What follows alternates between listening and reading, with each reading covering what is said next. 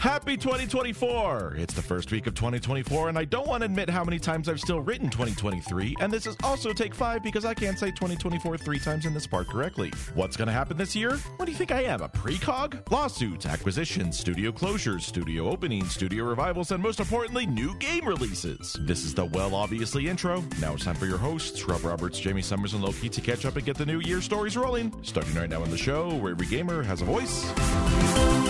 Hello, my friends out there on the internet. Welcome back to another week, another year, if you will, of the show where every gamer has a voice. It is Orange Lounge Radio, back at you live once again with episode number 988 of our show for tonight, January the 7th of 2024. My name is Rob Roberts, and I'm back after a little bit of a holiday break here at OLR with my co-hosts. Say hello first and foremost to the one and only Dark Sakura, or Jamie Summers. Hello. Hello. How are you? Happy New Year. How was your New Year? It was pretty uneventful, just chill and then going right on back to work. Yeah. So, yeah. It is what it is. I'm looking at getting myself a new Mac Mini soon. Ooh. But I got a new Apple Watch because of some weird legislation issues going on. Apparently, there was a lawsuit about the O2 sensor. Oh yeah, I heard about this. Where they had to pull it from official store. I thought that only lasted 2 days though. It did, but I jumped and bought mine before all that went down. I needed one anyway. My Series 4 wasn't, lasting very long. By the way, if anyone wants to buy an Apple Watch Series 4, let me know. We just went for it, and I got Dan an Apple TV. So he could have his Dolby sound and actually use our surround sound system. So nice. Yeah, and we bought each other a lot of Transformers. I was going to say, I guess I should check in on what gaming things people got or bought or otherwise for the holidays. So you have that Apple TV and the sound system and all that stuff. That sounds cool. Yeah. And by the way, I have something I'll share in a minute, but go ahead. SSJ100 Matt said that my VTuber got a tan. No, she didn't. She actually has ferret coloring very subtly. She is a ferret furry. Well, if you want to see the video of the show, I would invite you, or chat along with us, as SSJ100 Matt is. I invite you to participate live, because we do tape live every Sunday night, 9 o'clock Eastern, 6 o'clock Pacific, right after the Bobby Blackwolf Show at the Voice of Geeks Network, twitch.tv/VOG Network. Speaking of Bobby Blackwolf, he's actually not going to be here next week because he has this side gig at a little convention online streaming thing called Awesome Games Done Quick. And so he's going to be working at that convention he actually isn't working on Sunday, but, he has to travel, get settled and all that good stuff. He talked about some of the stuff he has tentatively set to host. Remember, they change everything. They can potentially change anything right up to the last minute. So tentatively, he's supposed to be hosting, doing the announcing. He's not actually playing. Okay, that's somebody else very good at the video game. Bobby is announcing, reading donations, keeping that sort of thing moving for Bomb Rush Cyberpunk on Thursday night, which I thought was awesome, because if you don't know that one, that's like the Jet Set Radio future kind of like spiritual successor game. So there's that. And then Saturday night, he said he was doing Lies of P, which is kind of a newer Souls-like game that I know a lot of people were very into. So yeah, I thought that was really cool. So anyway, Bobby won't be here next week, but we will. We are not doing Awesome Games Done Quick. We'll be watching, but we won't be participating. So we'll be cheering on Bobby and hopefully donating, which will be a lot of fun. Anyway, let me of course introduce our other host, the one and only Techmaster Loki. Hello. Hey Loki, how are you? I'm fine. I'm multitasking as usual. Multitasking? What are you editing a video? Your latest Minecraft video in the background, or what else are you doing? Yeah, I should be. Yeah, I should be doing that. No, I was posting on Twitter. I should be editing. I really should be. I have three different things, 3/4 of the way done, type of thing. I did film the last part of the Ray's Works stuff, so I've been procrastinating on that. You're just stacking content. That was the plan. Like the plan was like, yeah, okay, I'll have this ready to go. This will be all done, and I'll just put it out, and then that way I can take more time on this, and then there's something else new that came up, so now I'm playing that, and it's like, what am I gonna do? Yeah, actually, speaking of like, recording videos and stuff. So, I've been kind of screwing around on YouTube, but it's very like all the YouTubes I've been doing lately are like gameplay only. I don't talk over them, which for anybody that knows me knows that I am demonstrating great restraint by not talking over videos. But I've been working a lot to figure this out. And I finally, I think, cracked the code because I'm able to do 4K gameplay videos now. So I've actually, nice. I did some research, some forums, checking with other people that, were in similar boats and situations, because I was trying to record, ironically, Dead by Daylight off PlayStation 5. So I got the version of PlayStation Plus that has like the game library. And one of those games was Dead by Daylight. And I was like, oh, I could go in and like record myself getting adept trophies, like, not all of them because I'm not going to buy all the DLC, but like, the core 4 and the other characters that come free with it now. Like, cause I think David King is like part of the base pack now. They don't sell, him as DLC. He's just included with the game now. So get the adept with the low hanging fruit, so to speak. The first video I did where I was trying to do Adept Dwight didn't work. The 4K was terrible. So I did some research, and I put it to use with a 4K Claudette video, which I got Adept on because we had a killer that basically was not doing anything. So I'll be the first to admit it's not the most interesting video in the world. It's a very WTF, like, what is this hoe doing? Like type of thing. But then I started doing some Final Fantasy 14 4K videos. So I was like, oh, this is great that I can do this now. So I'm going to try to put more 4K gameplay videos up on YouTube because there's some, but there's not a ton. And a lot of the stuff that's up there is people yapping over it going, don't forget to like, comment, subscribe to that channel. And just like all that crap that I want somebody to be able to have chill vibes on YouTube. Because that's what I think a lot of people do. They set YouTube on in the background and just let it run, right? So that's what I'm making content people, for. I think. Yeah. So anyway, but back to podcasting and what we're doing here live on Sunday night. We have some folks in chat saying SSJ 100 Matt says 2024, the year of episode 1000. Indeed. Mike Def says OLR will be doing awesome podcasting done at a normal pace. Well, thank you for saying that. We'll try our best. But for those that might be new to Orange Launch Radio, because it is a new year, same us. OLR has existed since 2002 as a live internet program. The three of us, myself, Dark Sakura, and Loki, we all met playing a game called Dance Dance Revolution at the local arcade. Yes, that game with the arrows that has been mocked in pop culture media and praised many times. They moved on. They're mocking older games now. Well, yeah, now they're mocking Tetris, but we'll get to that. We all met playing that and going to, and so we wanted to do like a live community show to talk about like DDR tournaments and the whole thing that, we were doing. And Hot Pocketry in our chat, I like that name, asks, met IRL. Yeah, we all actually met in person at the arcade. The problem is arcades are all ticket spitting machine. Like this story would not happen in 2024 because arcades don't have the same type of community games. Well, round one, right? Yeah, round one, and some places that's like the exception to the rule. Well, and there are also very niche or what I would call boutique arcades.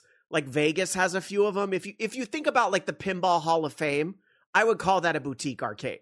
Okay, it's not your typical arcade. It's a very themed thing to attract different types of people. Like, yeah, we could still have that story at a place like that. But now, like Golfland and that whole thing, no, we would never meet at a place like that now. So, but we all met each other and enjoyed playing together. And ultimately, we stopped playing as much DDR because they weren't putting it out as much.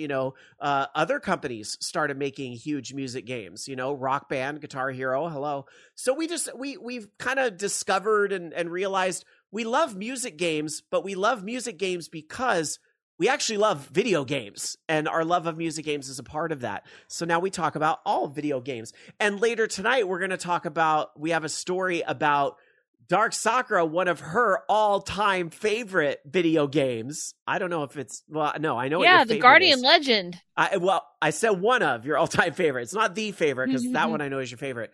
But I know. One that it's back in the news again because of it. But we'll get to that in a little bit. For now, let's get into our kickoff topic tonight, talking about what Loki was just referencing. That now we're dogging on. Well, we're not. We aren't. The One media person maybe, is. but one person did, but we'll talk about that in a minute. Let's focus on the good part of this story. First off, Loki, tell us about the old game back in the news again this week. And yes, this is newsworthy because everybody's talking about this, including NBC, CBS, all of it is, this is a mass media story right now. Yeah, so apparently a 13-year-old competitive Tetris player that goes by the name Blue Scooty became the first person or human, because it's been done in TASs before, to get to the NES Classic kill screen on the NES, or the Tetris on the NES, the kill screen on that. Mm-hmm. And there's a lot of, I think, based off of some of the videos and stuff I've watched about it, there's a lot of like dodging different crashes in the game because of that. But they were able to basically max out the score, max out a lot of the pieces dropped, and then it just came down to the game just doesn't function anymore. Yep. So it is it's somewhat pretty impressive. Watching the palette switches is just nuts. It is somewhat the equivalent of the 256 board in Pac-Man and that infamous kill screen. It is. It's not one for one. I know the techies, but like the best way to explain it is that it is a kill screen because of the limitations of older gaming media, similar to Pac-Man and the 256 board. A lot of the media has been reporting this as he beat the game. I don't want to diminish his accomplishments. He bested the game, I think is probably a better term to use. He bested Tetris, because the funny thing is, you may or may not recall and I don't expect the folks talking about this on NBC to know about this, but like that old Tetris cartridge had two modes. There was mode A and mode B, and mode B, I think, was this mode that was endless. I could have them backwards. It's been a long time. Mode B was the one that was endless, but there actually was a mode A where once you cleared, I think it was 100 lines, you beat it. You actually did beat the game. So Tetris was never unbeatable. It's just this particular endless mode.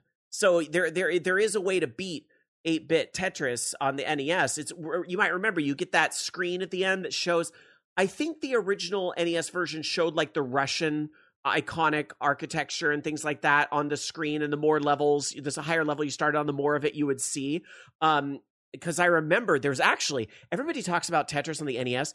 There was I think it was on the Advance or maybe the DS. I think it was Tetris DS. It's actually really freaking good. Tetris DS is like, I would say is better than the NES version, but I understand why people go back to the NES version. Tetris DS is awesome. It has a similar, but it's all Nintendo characters that show up on that screen at that end thing. So anyway, yeah, Dark Tetsuya says the Russian dancers were the Tengen version.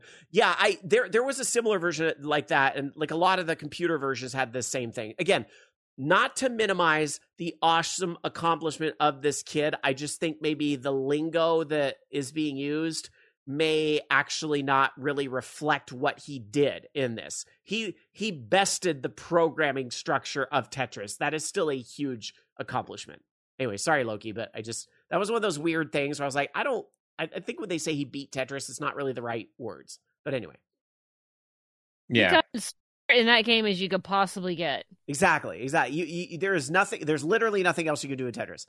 And keep in mind, that game came out, 88, 89? It has been... Was that late? I want to say it was later 80. Well, the NES itself, yeah, it was because Tetris NES didn't really come out till the Game Boy version had come out, and the Game Boy was around like 89, I want to say.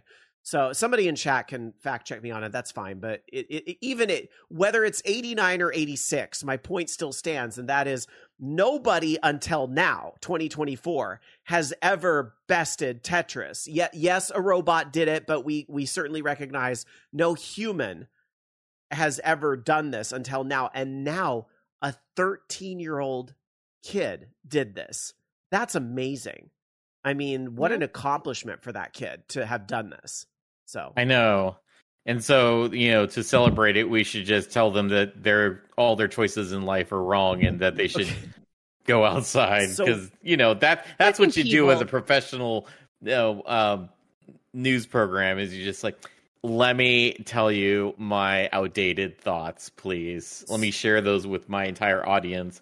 So those of you that follow gaming on social media, I'm sure know exactly what Loki is referencing. If you don't, and I don't blame you, what he's referencing is that there was a Sky News report where the anchor woman made kind of an offhanded comment at the end about, I don't really want to get this quote wrong, but I'm going to paraphrase it as the end. He said, maybe he should go outside or something like that. And a lot of people... No, I thought it was like something worse than that, but like, yeah, I don't know. Something like that. I'll have to maybe I'll find the clip or something and play it here just so I can report on it accurately, I suppose. But a lot of people are taking very, very, very negatively to this clip because, and I understand why they're very upset, because I think a lot of us see ourselves in that kid kind of at the end there. And, this is like the same shit that like our parents would tell us or bullies would tell us, that basically like video games are not a legitimate hobby. And so people are saying very nasty things about this woman on social media, which I don't think helps anything. It really doesn't. To call her the C word on social media really just plays into what everybody says. It's not cool. But people have a very knee-jerk reaction to this stuff. It's a very like, we're sick and tired of being bullied. And I think, or it's that same thing where like the academic decathlon kid, this was the thing at my school in high school, the academic decathlon kids were winning fucking championships and were never being praised by the student body the way the football team, which couldn't win a fucking game to save their life, was consistently. And I think a lot of us now are becoming of that age where we recognize like, this is just a lot of bullshit. So to hear somebody say this just really sucked. Anyway, I did find the clip, so I'm going to play this, and just to clear ourselves, I am playing a clip here from Sky News for the purposes of commentary and all that good stuff. And sorry to my co-host, they won't hear it. I would just say step away from the screen, go outside, get some fresh air. Beating Tetris is not a life goal. Step aside, get some fresh air. Beating Tetris is not a life goal. Yeah, you read stuff off of a teleprompter.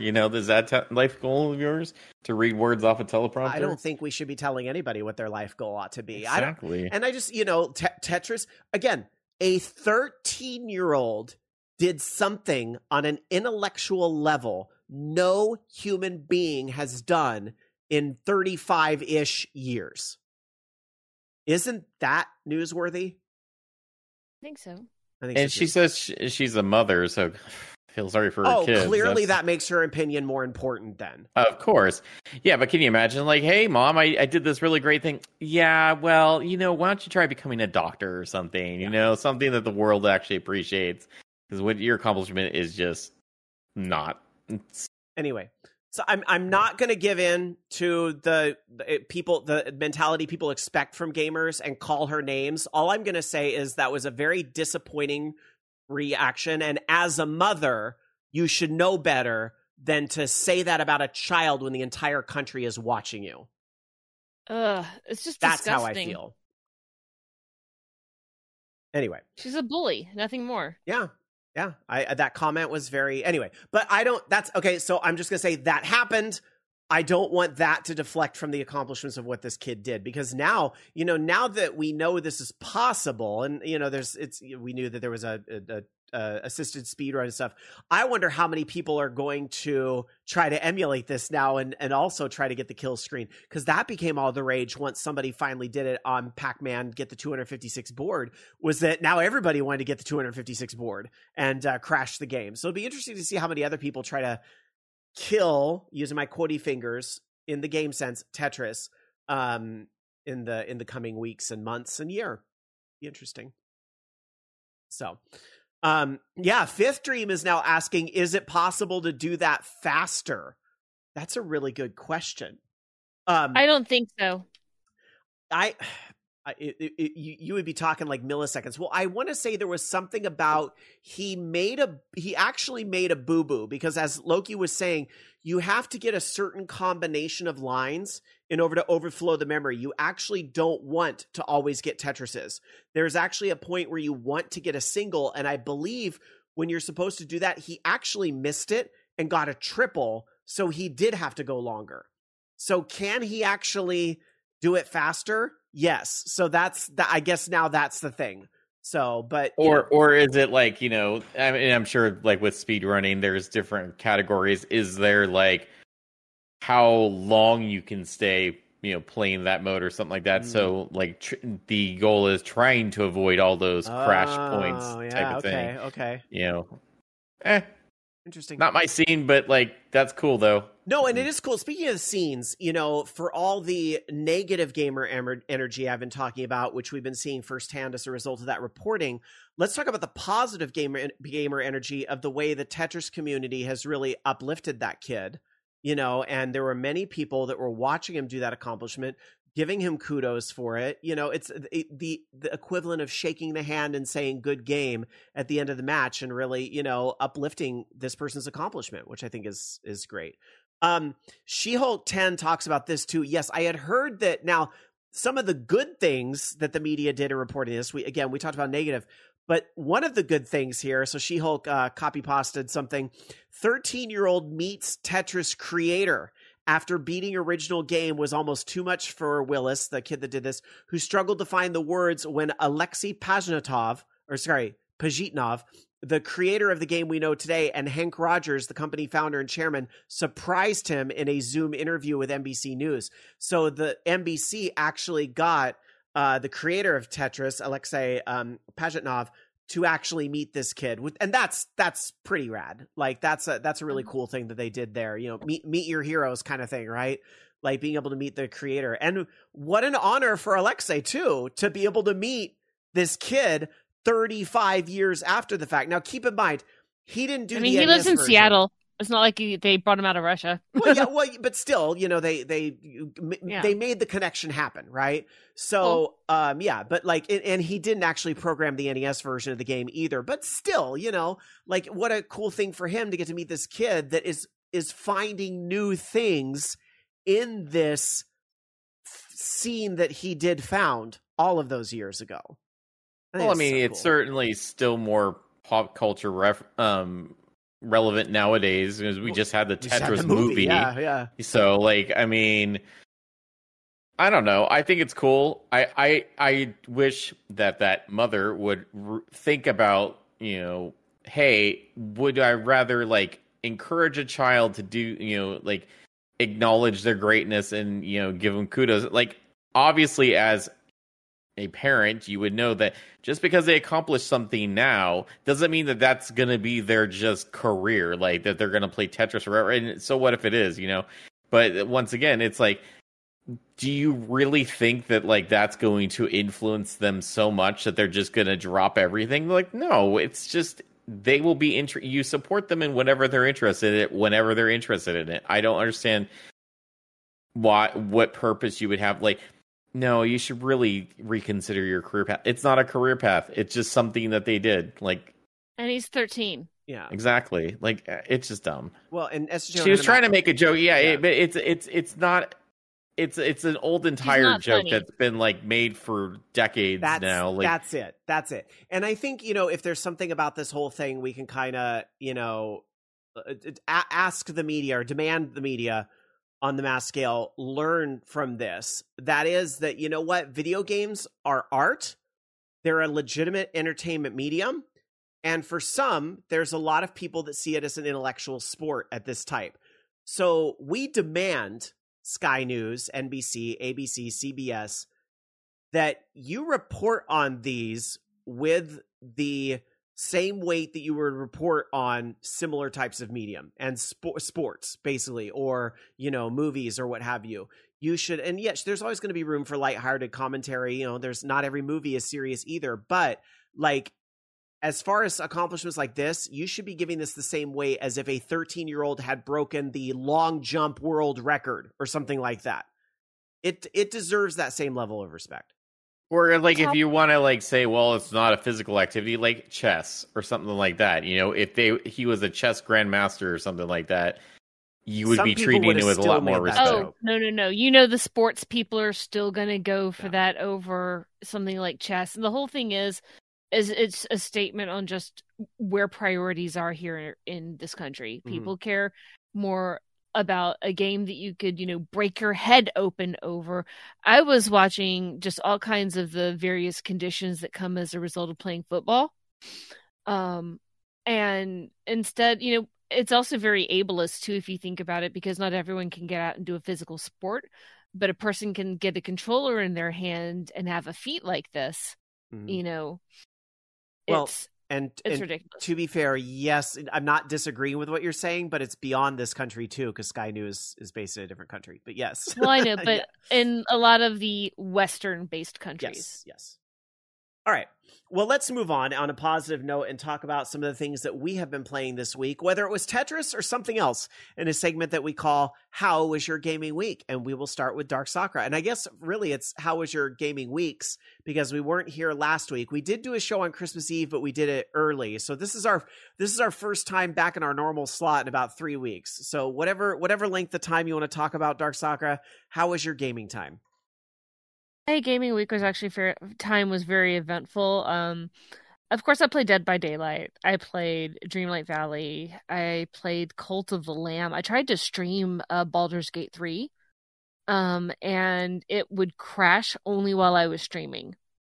I found that there's something about the cloud saves for Steam that can be a problem, so I might try it again. But basically every time it's failed, I've just played Cult of the Lamb because I have Steam open already. And I played some Weird Al, pinball. We got Transformers, which I haven't played because I really do not like the movies at all. What else did I play? I played some other stuff. I played some Saturn games, which I'll be getting a little bit into in a bit. And when you raided your friend Rob and I was there, I went in full on tutorial mode on how to play the Guardian Legend. Oh, Chicken Stew was streaming that. Yeah. Yeah. Good pal of mine on Twitch. Yeah, it was really fun. All right. And yeah, that's just what it did. I'm really enjoying Baldur's Gate 3, but I hate that I can't play it with my controller because it registers both my controller and keyboard as two separate players. And I can't get it to unrecognize one versus the other, so I've just had to play completely on keyboard. All right. Well, we will move on to Loki. How was your gaming week, Loki? I just played Minecraft, so I know it's it's shake up from normal, but it is just Minecraft. This week I joined a new SMP called Fever Dream, which is a collaborative event put on by MC Collab Station, which is kind of a Discord community of a bunch of different Minecraft content creators. And unlike some of the other events that we were supposed to be in, like MC Rewind, that didn't end up happening, they actually have the know-how and the organization to be able to put together an event with 100+ people. So there's quite a few people on the server, not all at once, obviously. The server was really struggling that first day, but they did get it finally fleshed out, and it's been working okay. The premise of this SMP is that it gets stranger as it goes on, and it is getting stranger. So every day there's updates or data packs that are being added in that change things. So the overall terrain is just kind of modded anyways, but there's weird graphics, or there's strange things that happens. Like yesterday there was flower mimics where mobs would just spawn out of flowers and start attacking you for no reason. Or we'd have the dragon fight, which is a bunch of flowers, and they kept spawning in killer bunnies from Monty Python, the Holy Grail. So that was fun. Just like strange things like that. So this SMP, I'm planning on building in I'm leaning heavily into the YouTube algorithm and putting together the cringiest builds possible for like YouTube thumbnails and that type of thing. So the area that I'm building is called the Cringe Lands, and some of the more popular memes nowadays are going to make an appearance there. And I've got huge builds already planned. So it's right now, it's been grinding this entire week, getting just the basic setup so that I can build giant things like that. So that's what I've been working on this entire week. I also should be editing the other series and stuff as well. Have you tried at all the Fortnite Lego stuff? No, I haven't got a chance to try that yet. It's pretty fun. I've been playing it a little bit. I'm not sure you could do like the builds like what you're doing. Well, I don't know. No, it's different. Bricks, but yeah, it's very different. But it's fun. I like it. Yeah, it would be. I think the stuff that they have in there is more kind of like the Fortnite building, right, where you build walls and stuff. Yeah, and that's kind of like how they had with. I think Lego Worlds is like that too. I don't remember too much because I only played that for a little bit. This plays way better than Lego Worlds. Like it's just better done. But anyway, we'll get your opinions on that someday when you've tried it. I'll have to check it out at some point. Yeah. Let's talk about My Gaming Week. So My Gaming Week, a lot of similar stuff that I've talked about on the show before. I mentioned earlier, like some things I was doing like Dead by Daylight, a lot of like the outdoor gaming stuff too. Pikmin Bloom. I just hit level 83. It maxes out at 100. Maybe I'll get there this year. We'll see.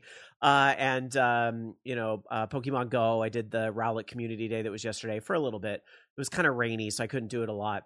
But I've actually been playing more Final Fantasy 14. I actually was taking a break. You might remember I was talking more about World of Warcraft Season of Discovery and Diablo 4, and I was kind of playing some of those games for a few months, but I kind of did everything I wanted to do in the current Diablo season, and same thing with Season of Discovery. Like I'm still doing alts. Like I think Shane and I did a stream earlier this week where we were doing new characters.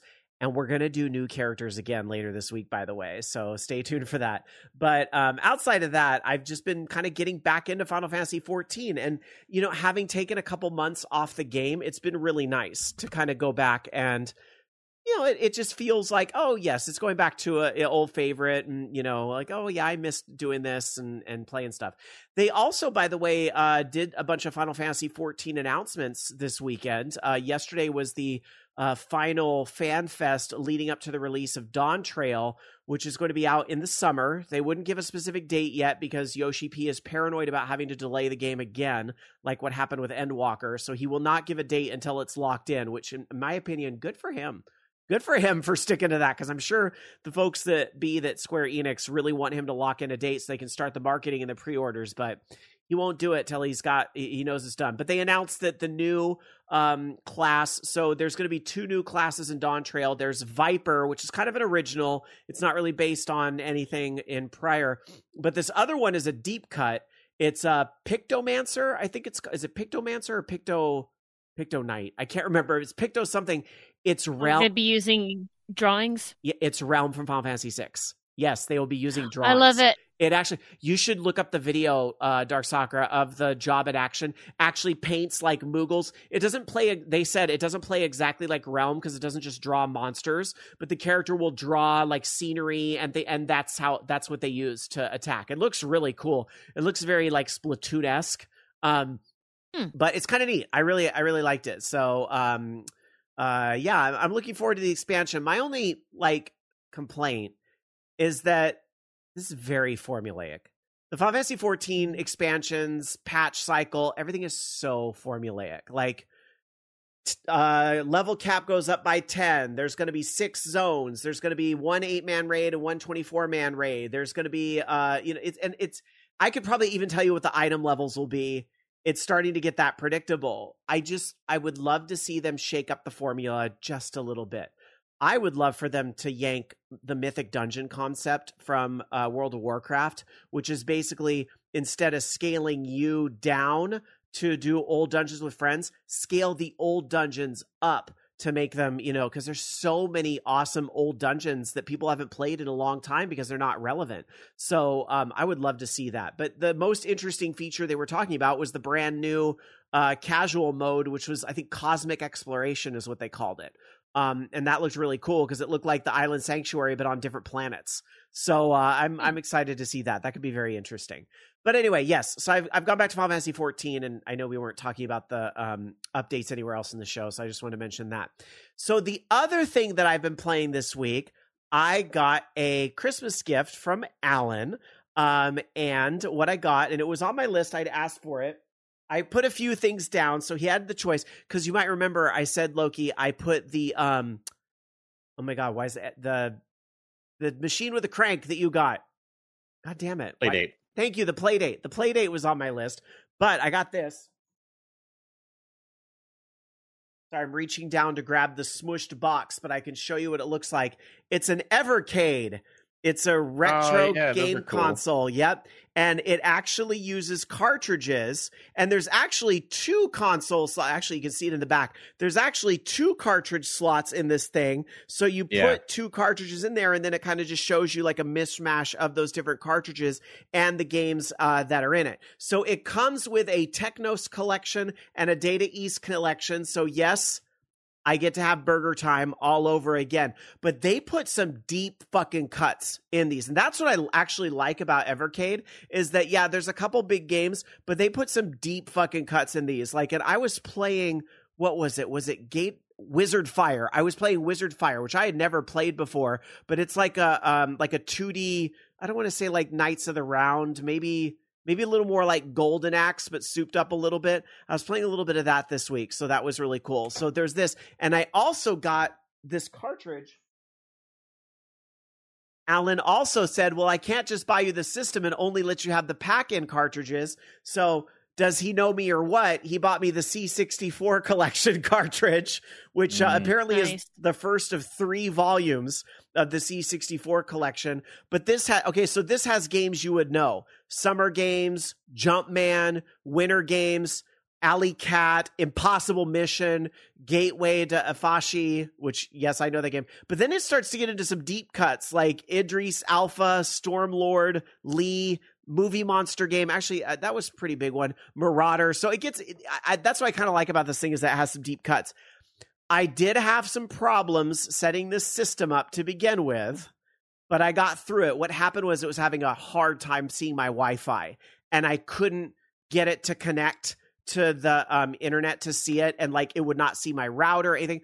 I had to do a hard system reset by using the flash button on the back of the console, basically like putting the pin in there and hitting, and that fixed it. So just in case you get an Evercade, if it has problems out the box, there you go. S.J. Matt says, yeah, those Evercades are looking more and more like a solid deal. Well, the cool thing is they also make a handheld.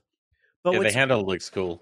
And the cartridges will work in the handheld. But what's interesting about the handhelds, and because Alan was looking into this, he's like, they don't make a cartridge for the Capcom games. If you want to get the Capcom games, you have to buy the handheld that has them baked in, which I thought was interesting.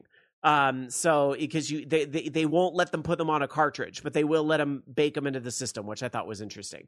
Bobby Blackwell says, yeah, the C64 collections are basically the games in the C64 Mini and Maxi. Yeah, I noticed that too, that there was a lot of overlap, but I still think it's cool. I love that it is a tangible cartridge that has these things in it, which sadly it's not in there right now because I put it in my machine.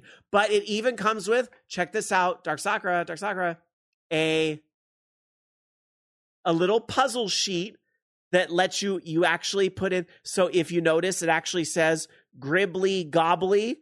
If you put in that code, you unlock a bonus game. And it does some it does some interesting things too. Apparently, if you get volume 2 of C64 and you put volume 1 and 2 in at the same time, you get a bonus game. So it does interesting, cute things like that. But also, look at this, an actual fucking manual. That actually, and I love how this is put together. It actually shows the game, tells you a little bit about it, shows like a screenshot of what it looks like. Even a game like Impossible Mission, it does its very best to explain what the fuck is going on with the puzzle pieces at the bottom and all that stuff. Like, honest to God. Oh yeah, manuals. Like, even if like paying $30 for a cartridge sounds like a lot, these manuals almost make it. It's like they're little books, Dark Sakura. They're little books. I'm down. I love it. I'd love to see it. So yeah, props to Evercade. Even if you pissed me off for about 5 minutes until I figured out how to fix you, I'm enjoying you as a machine now. And Dark Soccer, I fucking thought of you. Is it on the box? Does it talk about the expansions on the box? Expansions? Well, the cartridges, the other cartridges that you can buy. There's things like the Ooh. Jellicoe collection, the Intellivision collection. There's an Indie Heroes collection, Loki. Multiple What? indie heroes. YYR Games, if you're out there listening. Well, I'm just telling you right now, those indie heroes, many of them are Nest Maker games. I'm Loki. telling you, I'm like, Loki. hey, Loki. put my stuff on the cartridge. Loki. Get on it. You have to get Pixel Poops on one of these things, or like a free game that's in there or something. I don't know. But anyway, wait. I don't want to misstate anything, so I'm pretty sure cartridges list. I'm trying to bring up the list of. Oh yes, okay, here it is. So they actually have. Thank you to the kind people at Wikipedia that do the work for me. But I did notice as I was going, some of these they don't make anymore. Like the Namco Museum collections, you can't get actually now. Well, you can get them, but you get them from jacked up prices. But I'm almost positive. That's right.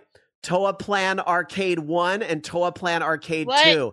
That was the one where I was like, oh, Dark Soccer and I need to have a talk. Because like all the Truxton we can stand. That's Truxton is in number 1. Tiger Healy, Zero Wing. That's right, is in there. Twin Cobra in Volume 2. How are you, Demon's gentlemen? World. So yeah, when I saw that there were Toa Plan cartridges, I was like, oh, Dark Soccer and I have to have a talk. I may require this device. Yeah, I think Indie Heroes is most.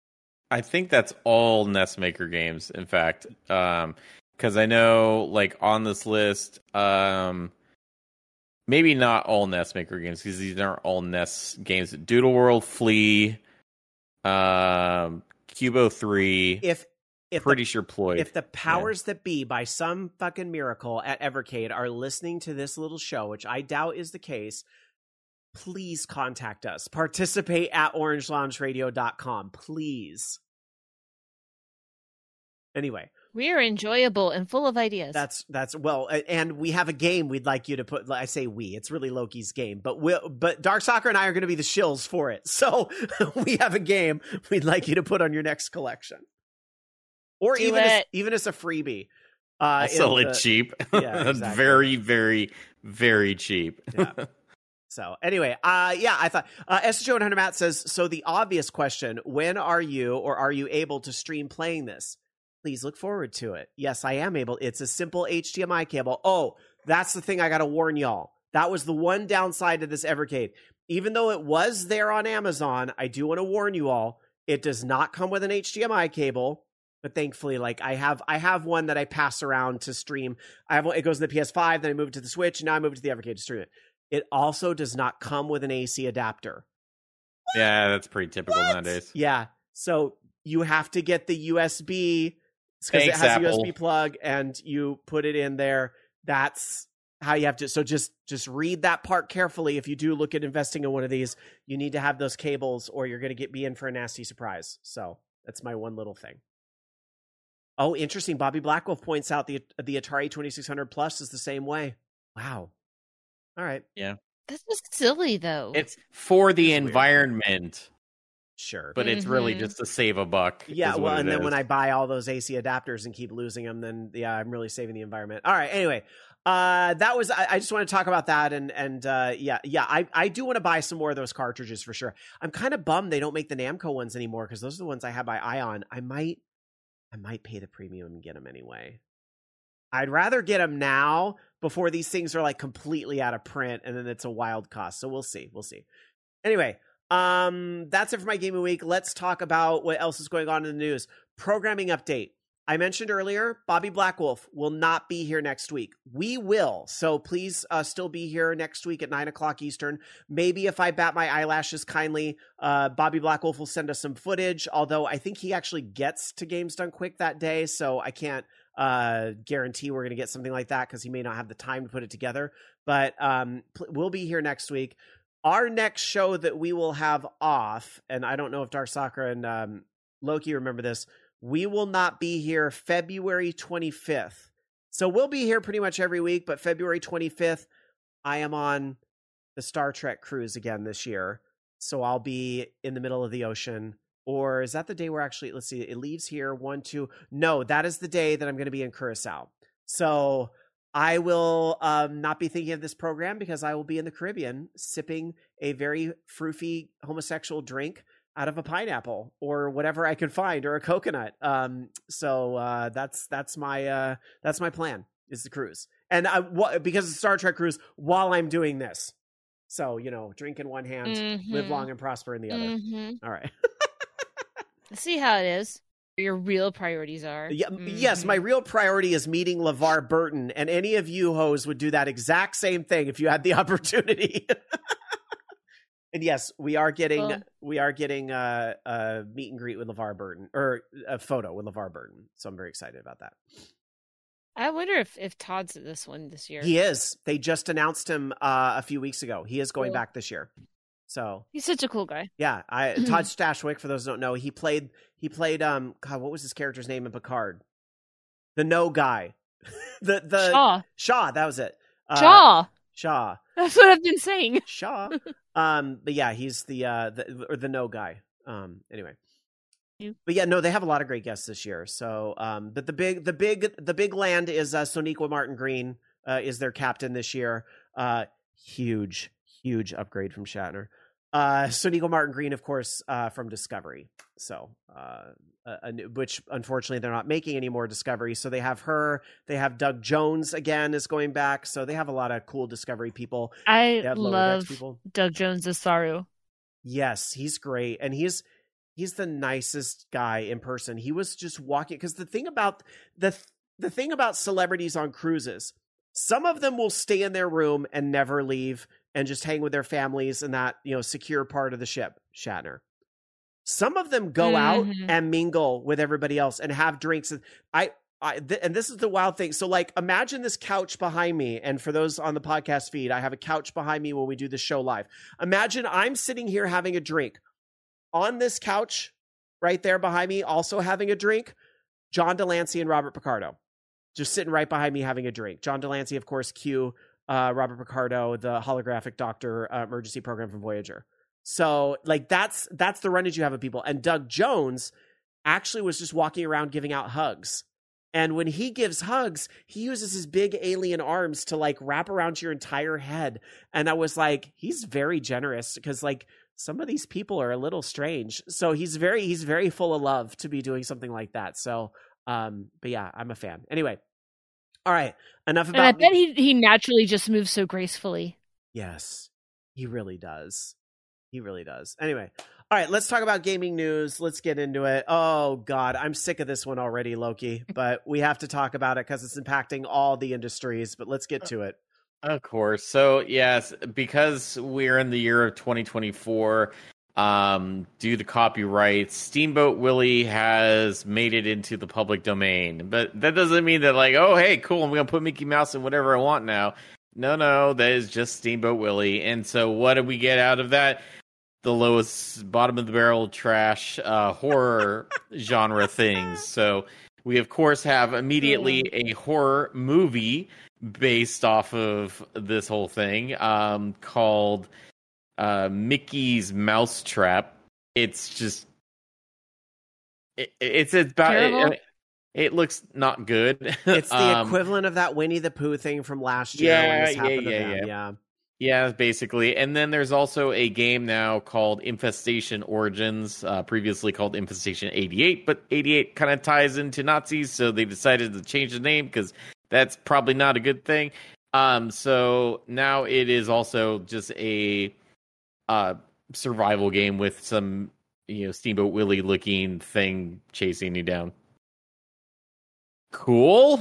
I mean, I don't know. It's more of like, you knew this was going to happen with some of the stuff, and then people have been like reacting to like Steamboat Willie and stuff. But once again, it's Disney. Disney's not going to be like, "Oh, you guys win, you get Mickey Mouse now." God, no. They own the trademark for that stuff. That's why Mickey Mouse has been like redesigned so many other times. Mm-hmm. Like they are not letting their cash cow Mouse go because of mere copyright law.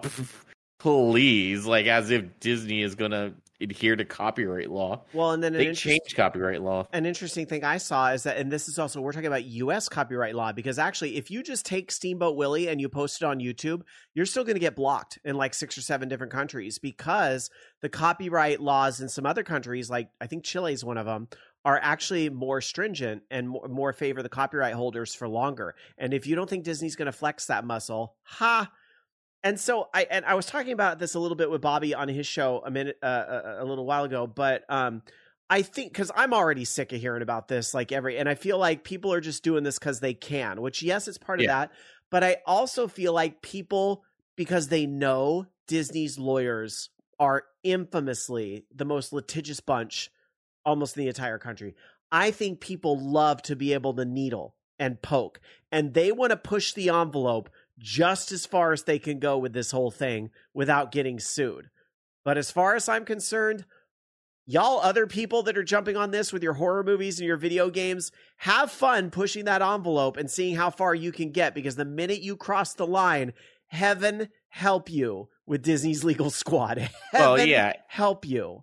And I would suggest, instead of purchasing Infestation Origins or whatever trash that is, one of the other things they did bring up in the article here is talking about Fumi Games' new FPS game, Mouse, which, unlike ripping off Steamboat Willie, basically does what Cuphead did with that genre of cartoon, adapted the style of it and made it its own thing. And so now they have an FPS game that's kind of done in that animation style, all black and white, and it looks pretty awesome. So Mouse is the one to go check out. This other one, just like, it'll come out, it'll be trash, and that'll be that. And everybody will forget about it like they forgot about the Winnie the Pooh movie. Yeah, the fact that we're all sick of these derivative reboots in Hollywood, don't forget that also applies to Steamboat Willie. Just because it's in the public domain doesn't change the fact that we're sick of seeing the same thing over and over in media. You know, right? How do we all feel about the Mean Girls movie that's coming out? I think there's a lot of people. Oh yeah, what are they doing? They're redoing it. Well, here's the thing. Here's the thing. They're completely and utterly hiding the fact, and I don't know why, they are completely and utterly hiding the fact it's a musical. In all of the marketing, all of the trailers, they're hiding the fact it's a musical. The reason why Mean Girls is being done again, it's literally the exact same thing that happened to Hairspray. John Waters made Hairspray in 1988. It became a Broadway musical. Now they're making a movie out of the musical. There was a Mean Girls musical on Broadway and off. I know there was a musical on Broadway. But... This is the movie adaptation of that. None of the marketing makes that apparent whatsoever, unless you're looking for it.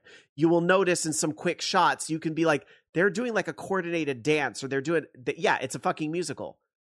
But there's so many people that are like, we don't need another Mean Girls. We have the original Mean Girls. It's still a good movie. We don't need another one. It's the same thing with Steamboat Willie. Now, a Steamboat Willie musical, on the other hand. Oh, and DJ Ramirez, of course, the most obvious answer, literally sitting in front of my face, The Color Purple. Literally the exact same thing happening right now. Again, was a movie in the 80s, goes to Broadway, and now is a movie with the same Broadway star, Fantasia from American Idol. It's, yes, literally that. So, anyway. I mean, that movie is a lot older than Mean Girls. That is true. That movie has about 20 years on Mean Girls, but still. And it's got a lot of music in the movie already. Yeah. I mean, I'm not going to tell you how many times I saw The Color Purple growing up, because my mother would watch it every freaking time it came on HBO. Oh, yeah. My mom loved that movie, too. I ended up watching it a lot as a result, too. So, yeah. What was... Oh, yeah. And by the way, in my universe, Wicked is only ever a book. Well, but the thing about Wicked is that it was never, well, I guess some would say it was The Wizard of Oz. Well, it's a different story. It was, derivative writing is normal. Yeah. I mean, that happens. But I mean, and the Oz books went in the public domain some time ago. Oh God, they've been in the public domain for ages. And we had a crappy Disney movie a few years ago as a result of that. Oh, actually, wasn't which one? Well, there was a few years ago. Not Return to Oz. That was, I think, that the was first. Great. That was dark, but it was good. It fucked us up. But there was one in about 2006 with like Leon Oz the Shell Great and stuff. And the Powerful. That's it. Oz the Great and Powerful. Yeah. That's the one. That Okay. didn't work. They were hoping to reboot the franchise and do like a multi-movie franchise with that, but it just didn't work out because I don't Nobody know. was asking for it. I Well, mean, because It was all right. people still This is watch my the thing, original though. Wizard of Oz. people like these freaking musicals. It's a thing now, Yeah. you know? And if as long as there's a market for it, they're going to put it out. We have the choice not to watch it. Mhm. And it's as simple as that. I'm right now for some of that, I'm just sort of in the camp of don't piss in other people's cornflakes. Yeah. You know, if they're not hurting anybody and they're not shoving it down my throat and they're enjoying it, let them enjoy it.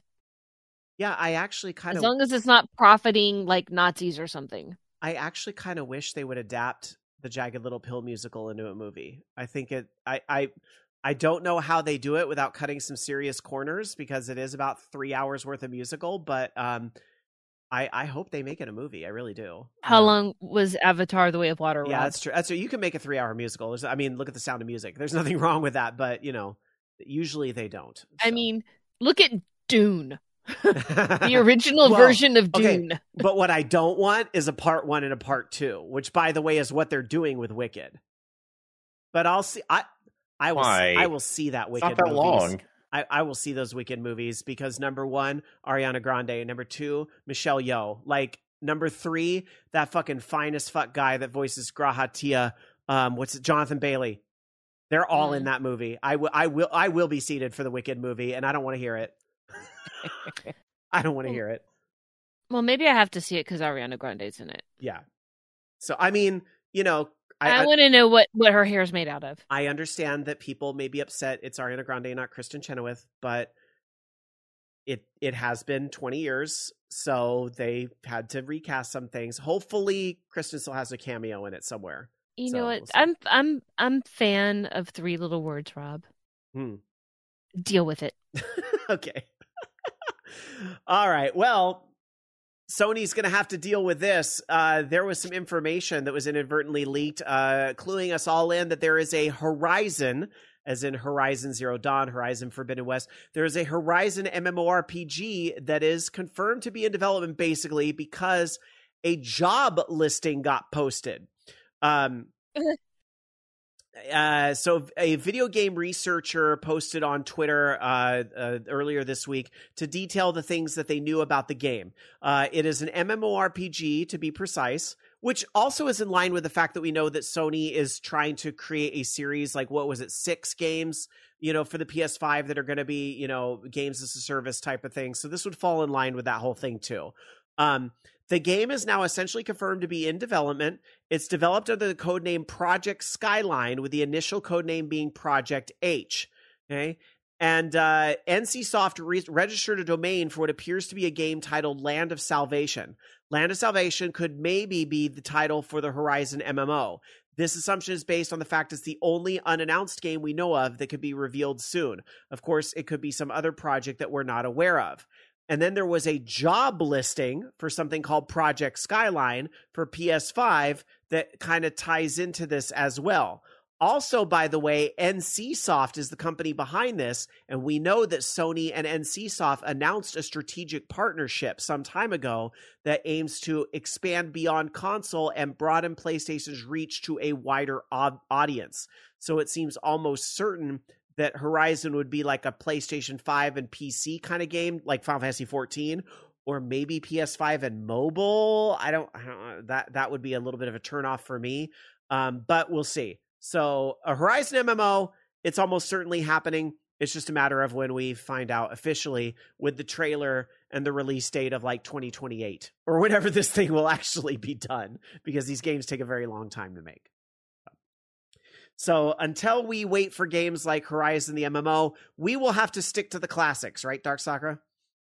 Of course. Mhm. And I have a good classic to talk about. Mm-hmm. It's hard for me to think of this as a classic because but I do have so many good memories about it. It was a game that was put in my hands and I was told to beat if I expected to stay in this apartment. But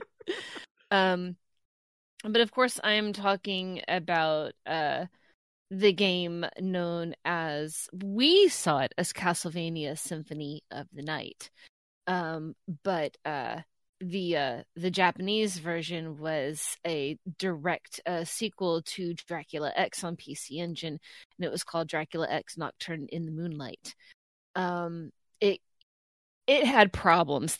There were, well, I'll take that back. The PlayStation version was great. It was about as perfect of a game as you could get. But we knew that there were things cut from it, like there's that whole scene where you can get the trap door in the courtyard to open with a little bit of trickery, and then it just goes down to a safe space, but it looked like there was something else meant to be there. And of course, when the Saturn version came out, it did restore those areas that were missing from the game, like the underground garden, and and there were also the ability to play as Maria and Richter Belmont. They gave him his outfit from the cutscenes, but a lot of people weren't satisfied with it. I mean, we played the shit out of it. But we did do a side-by-side comparison, and with both Japanese versions, and found that there were transparencies missing. The Saturn, that is a much better 2D machine, wasn't doing the 2D to its best capability. And of course, I could only understand about 25% of what people were saying. So now there is a full translated version of Dracula X Nocturne in the Moonlight into English using the PSP version as its template. And it reduces the load times, has bug fixes, and lets you use the Saturn's 4 megabyte cartridge, RAM cartridge. It restored as many of the transparency effects as were possible, resized some of the sprites to match the PlayStation version. You have direct access to the global map, the finalized global map. It removed some horizontal lines. You can skip videos and dialogues. Of course, you have Richter's alternate costume. They fix some bugs, and there's a hard mode. So I was rather interested because I've gotten it to work on my. I'll say it right now. I have it on an emulator, but I'm allowed to play it on the emulator because I own both. I own both the English and Japanese PlayStation versions, and I own the Japanese, of course, Saturn version. So I started playing it in about 45 minutes ago because I finally was able to get it to work. And yeah, I started right off with Maria. The menus were in English, and I'm like, heck yeah. Even, has the specific tracks for whoever you decide is your intro character. I absolutely suggest remapping the buttons. But yeah, it plays great. It looks great. It sounds great. I mean, if I didn't know better, I would have said I was playing the PlayStation version. It really did load very quickly, but I have to say I had a ping of nostalgia the moment I saw the Konami logo walking out. Dun, dun, dun, dun, dun, dun, dun, dun, I remember that. Oh man, I haven't played Symphony of the Night in years. I really need to. I got a random PlayStation collection that had that, and I want to say it was Dracula. Yeah, the game was before that. There was like a combo collection that I got on PlayStation. I never did beat Symphony of the Night. I need to go back and do that. On PlayStation, they did the PSP one, and then they've released it since then, I think, on other things. Maybe downloadable. I think that PSP version is now on PlayStation 4 or whatever. Yeah. And I know that you can play the remastered Dracula X and the original Dracula X, which is really great. Dracula X was a great game. In my mind, it's one of the last really traditional Castlevania games. Mm-hmm. But yeah, I just remember being so excited about the Saturn version and being able to play as Maria. Yeah. And I will tell you this right now, Maria is just as damn OP as she was in Dracula X. Maria, all of her magic is actually related back to her animal friend attacks. Like she has the turtle for Genbu, the turtle god. I mean, hey, and you really know these if you watch Fushigi Yugi, just saying. You have Byakko for the tiger attack, you have Seiryu for a dragon attack, and you know what's so funny? Those are Suzaku for the Phoenix attack, sorry. Suzaku, Seiryu, Byakko, those are all fights in Final Fantasy XIV Stormblood expansion content. Those are all like new primals. Yeah, it's funny. But they're also, I know mythical beings. I know. It's just it's I guess more my point was they get reused in video game media. Yeah. Oh, anime, video games, you name it. They're a major part of things. And you'll even see, sometimes it sneaks over into American stuff too. Mm-hmm. But yeah, this is and I will go ahead and say this: if anyone is looking for this, it's available through Internet Archive right now. But talk to me. All right, we will. I'm not saying anything about what I'm going to do. I'll just, jaw on it with you, but talk to me.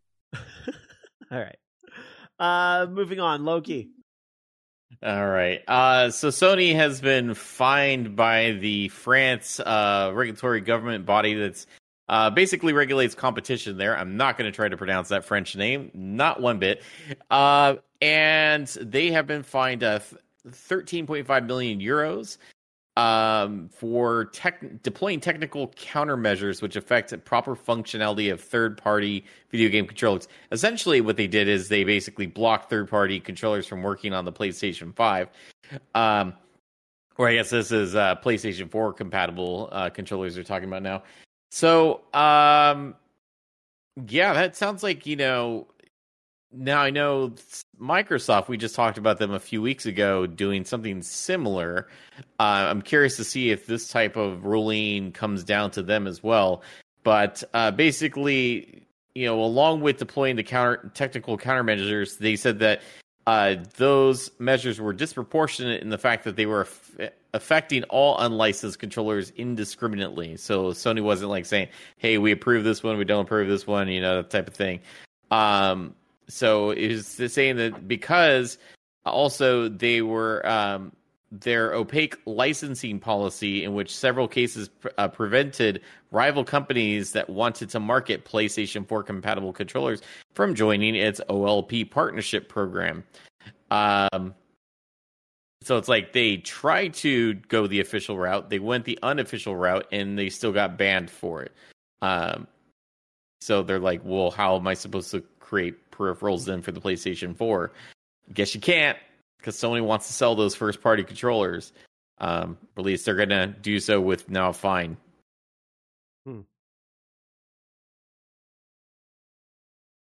I wonder what kind of trickle-down effect this might have on what's going on at Microsoft. Because didn't we just have that story? Yeah, we did. 2 months ago where they were locking out third-party controllers. And we even had a call about that. Because remember our listener that had that really awesome custom controller? They were taking all around EVO and all that stuff. Right. Yeah. It would depend on how they, I think they would look at the two different factors of this. One, how does their prevention of unlicensed products, how is that affecting, everything? Is it affecting some of the unlicensed things, or is it all of the unlicensed things? Also, on top of that, how hard is it to get into their partnership program to develop third-party controllers? Now, I think the scope, I don't really know what defense Sony did as far as saying, something along the lines of what Microsoft was saying, where they're using this to combat people using keyboard mouse on a console versus, a controller, because it gives them an unfair advantage, I guess, in multiplayer games. If it's that, or if this sounds like on the Sony side that it was to prevent competition, which I think that they, like a government body, like say in the United States or something, be more considering competition versus, it's unfair for some people, in that space. So we'd have to see. I mean, I could see, since they won this, that maybe they will try to do something like this when Microsoft pushes this forward. It just depends on how draconian their implementation of it is. If it's just nothing works, then maybe. But I think that there are still some improved third-party peripherals out there for the Xbox series. There are. So that might be a harder argument to make. Interesting. Okay. Well, we'll see.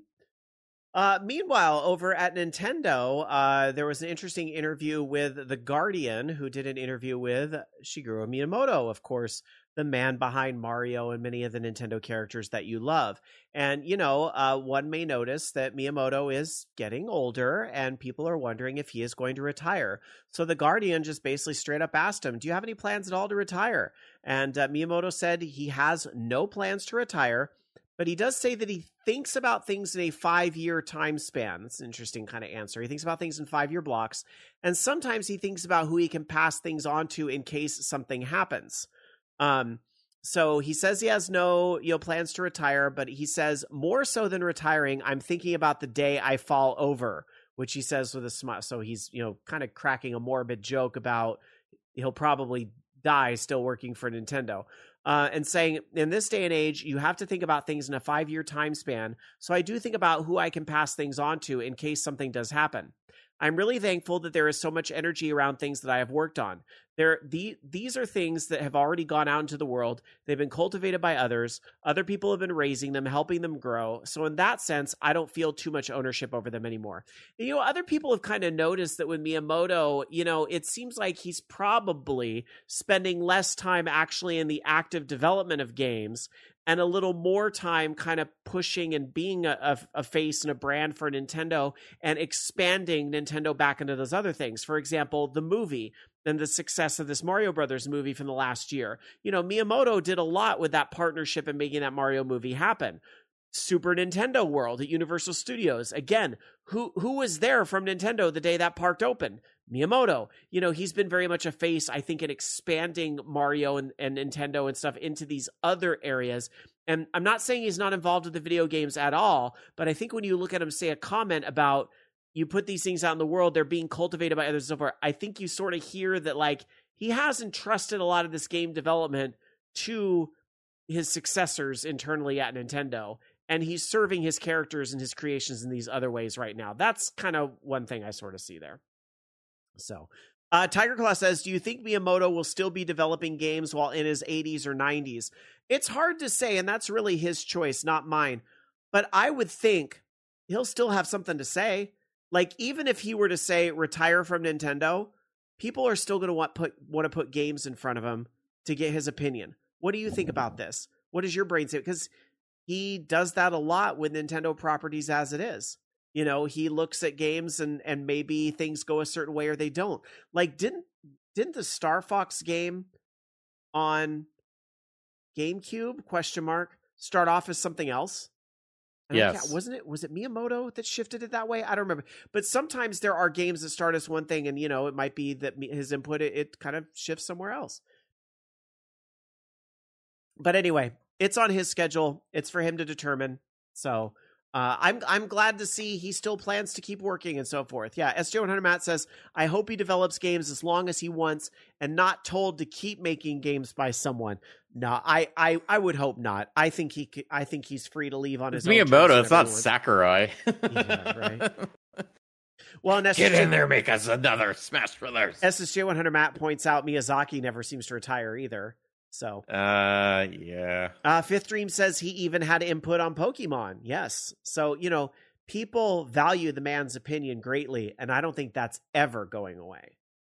What could be interesting, though, I'm just going to play silly for a minute. If he were to retire and leave Nintendo, he could give this input to games that weren't necessarily just Nintendo games.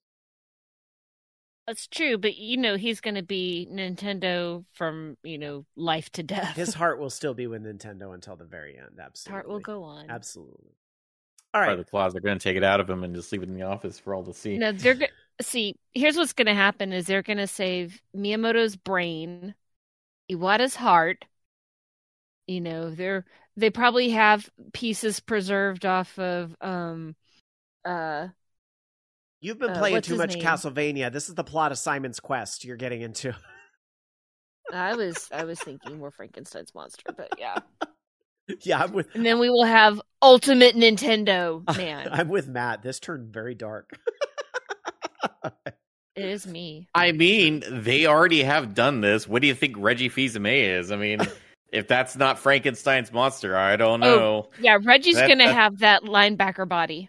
That's the body right there. Like that was their first attempt. Went pretty well, I think. We're ready for version 2 already. Oh boy. Or actually, they'll take Miyamoto and Sakurai and split the brains together, and they'll have the adjoined brain and the adjoined heart. They'll have 2 hearts, like the Doctor.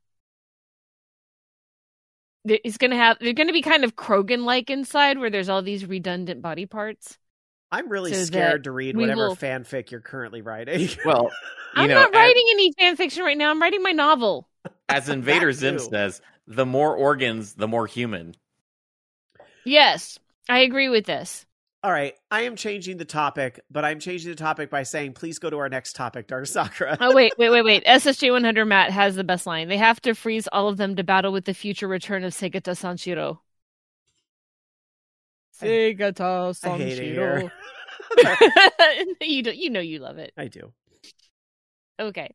So, we're all about accessibility here. I hope we are. We better be. We all need to take people. Of course. Dark Tatsuya says fun that game. There are a lot of strides being taken toward better accessibility in games, and Harada Katsuhiro has listed some details about Tekken 8's accessibility mode.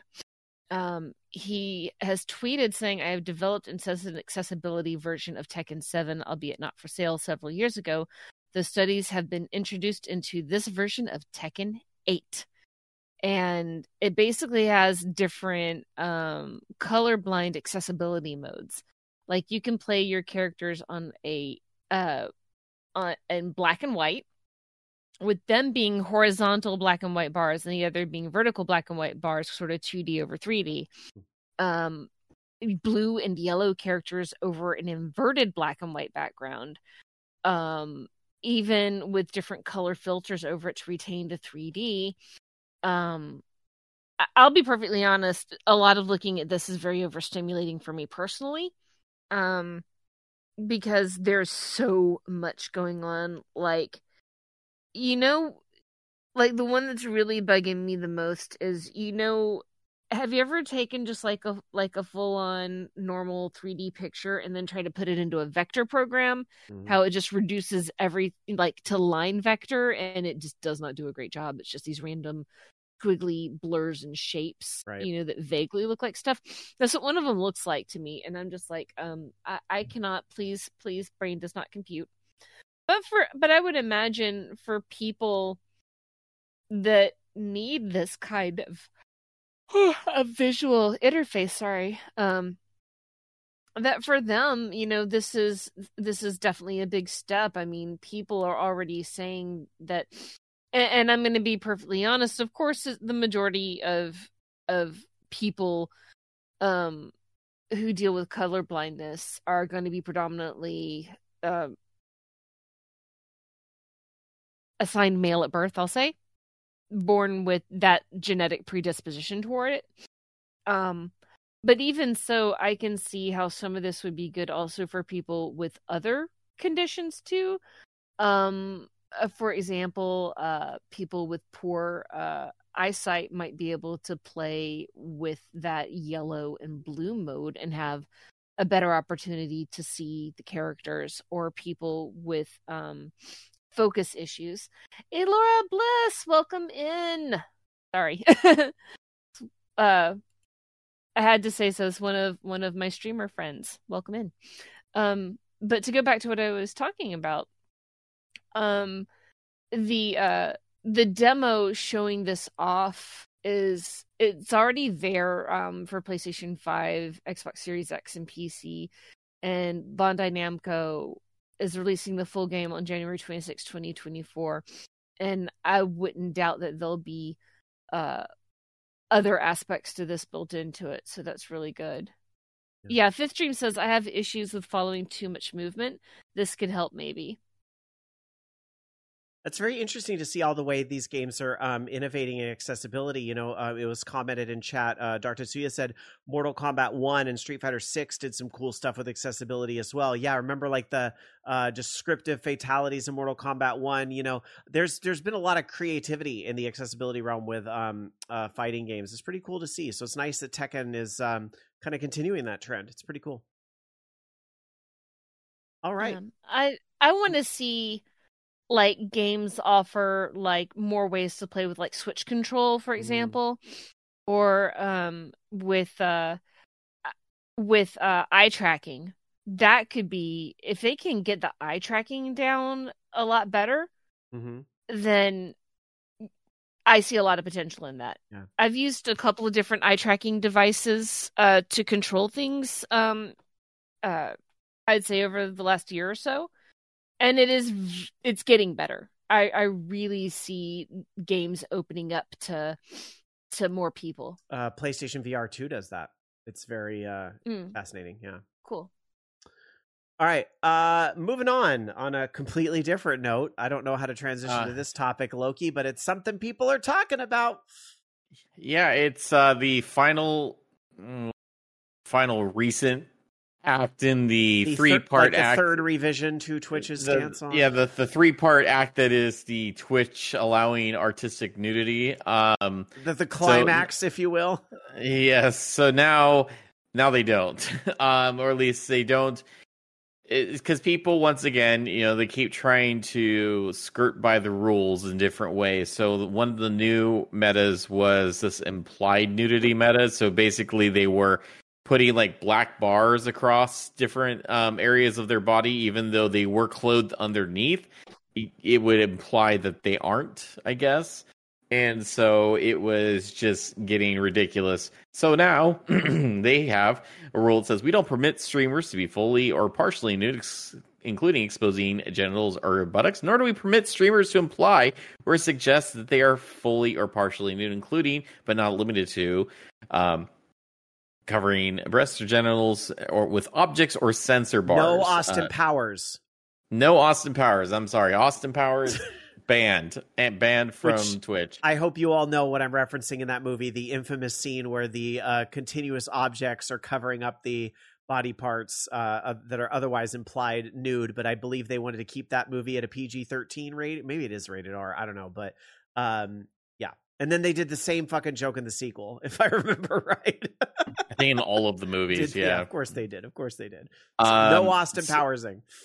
Yeah, so... Ooh, does that make the trailer for the latest Yakuza game illegal then? Because it kind of did the same thing. I think games are different. I don't think it necessarily applies to games. I think that was one of the things that they did call out on it. I'm trying to right, because you don't get banned for playing Baldur's Gate 3 if you just brush by that part of the, and I mean that part of the character creator. You know, I'm sure if you were, you know, spending hours and hours, you know, doing weird things with it, then maybe, but people don't get banned just for doing that. Even, you know what? The time I streamed Baldur's Gate 3, I still killed the video during that part. I was like, I'm not taking my chances, y'all. It's like the Steamboat Willie stuff. I'm not taking my chances on Disney's. I'm not doing it. Right. They did want to emphasize, though, that it says for those who present as women, we ask you that you cover your nipples and do not expose underbreast. Cleavage is unrestricted as long as the coverage requirements are met and bolded, and it is clear that the streamer is wearing clothing. No under boob. That's what they're saying, right? No under boob. Save that for the, what was it, hot tub, pools, hot tubs, and beaches. They know what that category is. Come on. Come on. Yeah, it'll be a mess until the next meta comes out, and then they do something else. They roll it back again because someone will find a way to do something, mirrors, or it'll be smoke and mirrors, you know? It's I don't envy the people trying to police the content on Twitch, because this is exactly what happens. You make the rules one way and people push the envelope as far as they can. But then if you make a rule that's too much, then people complain that you're doing too much. It's still hard. It's still ridiculous anyways, because the rules that they have right now regarding like wearing bikinis and stuff like that, they're like, well, only if it's a hot tub stream. And so they'll count it as a hot tub stream if you have a kiddie pool in your bedroom or something like that. That's counted because there's a tub in view or something like that. Even I kept though joking clearly that we were going to do a hot tub, I wouldn't loop you all into this, but we were going to do a hot tub stream as a VOG point reward because Grandpa Warcraft or Captain Matt from Starboard Power Coupling has a hot tub up at his cabin. So I was like, oh, do you have fast internet out here? We could do a hot tub stream talking about World of Warcraft. That'd be fun. Yeah, it's just, I don't know. It's weird. But it's because they don't have a dedicated adult category is why you have it seeping into everything. Mm-hmm. And honestly, like, because they don't crack down on it, like, that's why it's still pervasive, because they're making tons of money off of it probably. And until someone calls them out, or their, advertising partners call them out on it, they're not going to do anything. You know what's funny? Tiger Claw in chat says, remember when Twitch used to be about gaming, and now look at this mess. They should have kept Justin TV for all the real life stuff. You might remember, go back to the episode right after TwitchCon. I went to a panel with the old Justin TV founders and some of the new faces at Twitch as well that are, and I actually asked a question. I don't think this was streamed on Twitch or anything, so you had to be in the room, but I actually asked a question, and I said some of the effect of like, how did that journey happen where Justin TV was about real life stuff, and then it kind of pivoted to Twitch, and then it went back to basically doing real life stuff, but now on Twitch? And in short, the answer I got was basically, it never really was intended to go away, that you weren't supposed to be doing like real life or whatever. It was always just a marketing thing, basically. That they knew the audience was there with the video games, and that kind of helped them get back. Anyway, go listen. The answer was better fresh in my mind on that episode, so you have to go back and listen to that episode after TwitchCon where I detailed it better. But I asked about that to the people that you would ask that about too. So it's a bummer that wasn't streamed online, to my knowledge. All right. Let's talk about this, because this is something that I think a lot of people would be very excited about, and that would be a Chrono Trigger sequel. No, one hasn't been announced, but this is the time of year where we're doing a lot of interviews with folks. So Yuji Horii, Hironobu Sakaguchi, and Kazuhiko Torishima recently got together in person. This is the first time in 30 years apparently that they got together in person to have a chat. And I think this was like a podcast or something that they were doing, or a broadcast. And they were talking about a Chrono Trigger 2, that this idea kind of came up, and it actually seemed like there was some interest in making the sequel happen, but it's probably unlikely. Torishima joked that it would be easy to do because Square and Enix have now merged. Sakaguchi was not quite as sure. But they all three devs said they'd like to work on a small game with a small team. Sakaguchi said, let's make a simple Chrono Trigger 2. But then they kind of were joking about they want to make something for Switch or mobile. A Chrono Trigger 2 would probably end up becoming much bigger. And they do admit it would be difficult to see them doing Chrono Trigger 2. If they ever did make something together again, they'd want to do something brand new. But what's interesting, and Fifth Dream, you're spoiling the punchline, but that's okay. I understand this story has been going around a lot this week. They actually started talking about Sea of Stars, which, as you know, is a new kind of indie game that's very inspired by Chrono Trigger. Sea of Stars has been very greatly influenced. Well, sure enough, these guys know about this game. Horii said the devs did a great job. It looks just like Chrono Trigger. Torishima found the game to be nostalgic, and Sakaguchi said, look, it's the same, and said the devs really did their best and did a great job. Is that Toriyama? It says in the interview that was Kazuhiko Torishima. I know for just a moment I was thinking back to Toriyama, who did all the artwork. Oh, no. Green. Yeah. Yeah. So, it's pretty cool that they recognize Sea of Stars and that they see the inspiration in that game. That's pretty cool. So I'm gonna need to check out Sea of Stars at some point for sure. That's for sure. All right, Let's move on and get to since we're taking a retro time back through time. Let's spotlight something in our next segment. But by the way, I do quickly want to mention, we are taping a podcast, but occasionally I have to acknowledge what's going on live. Since Jamie already did that earlier, I will also say thank you for the hype train. Y'all have a random ass hype train going on in chat right now. Thank you for that. That's very sweet of you to do. What a hell of a way to start off 2024. So why don't we bring you this segment that you've been waiting for to kick off the year? Here we go.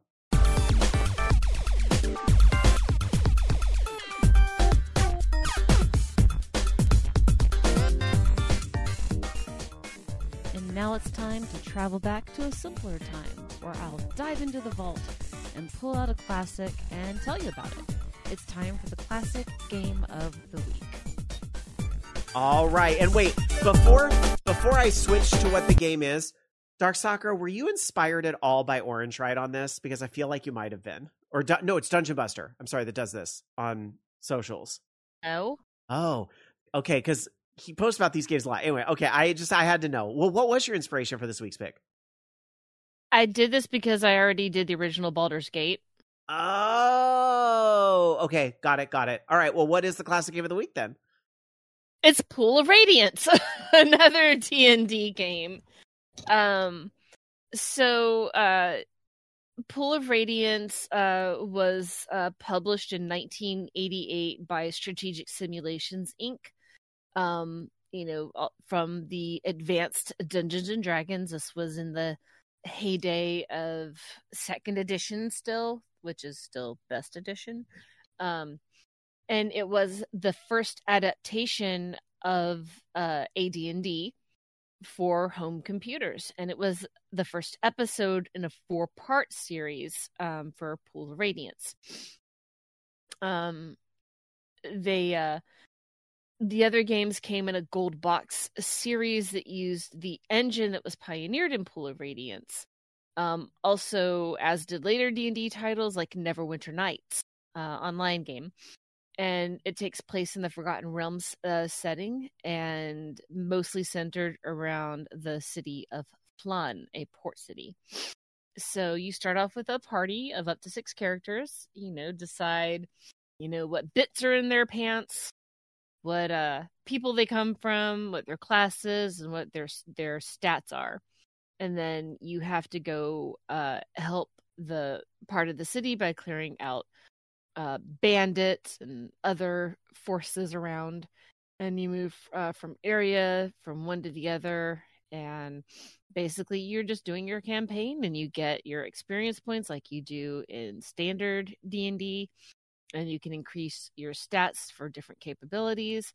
It is a first-person game, and the screen is divided into sections that show information that's useful to you.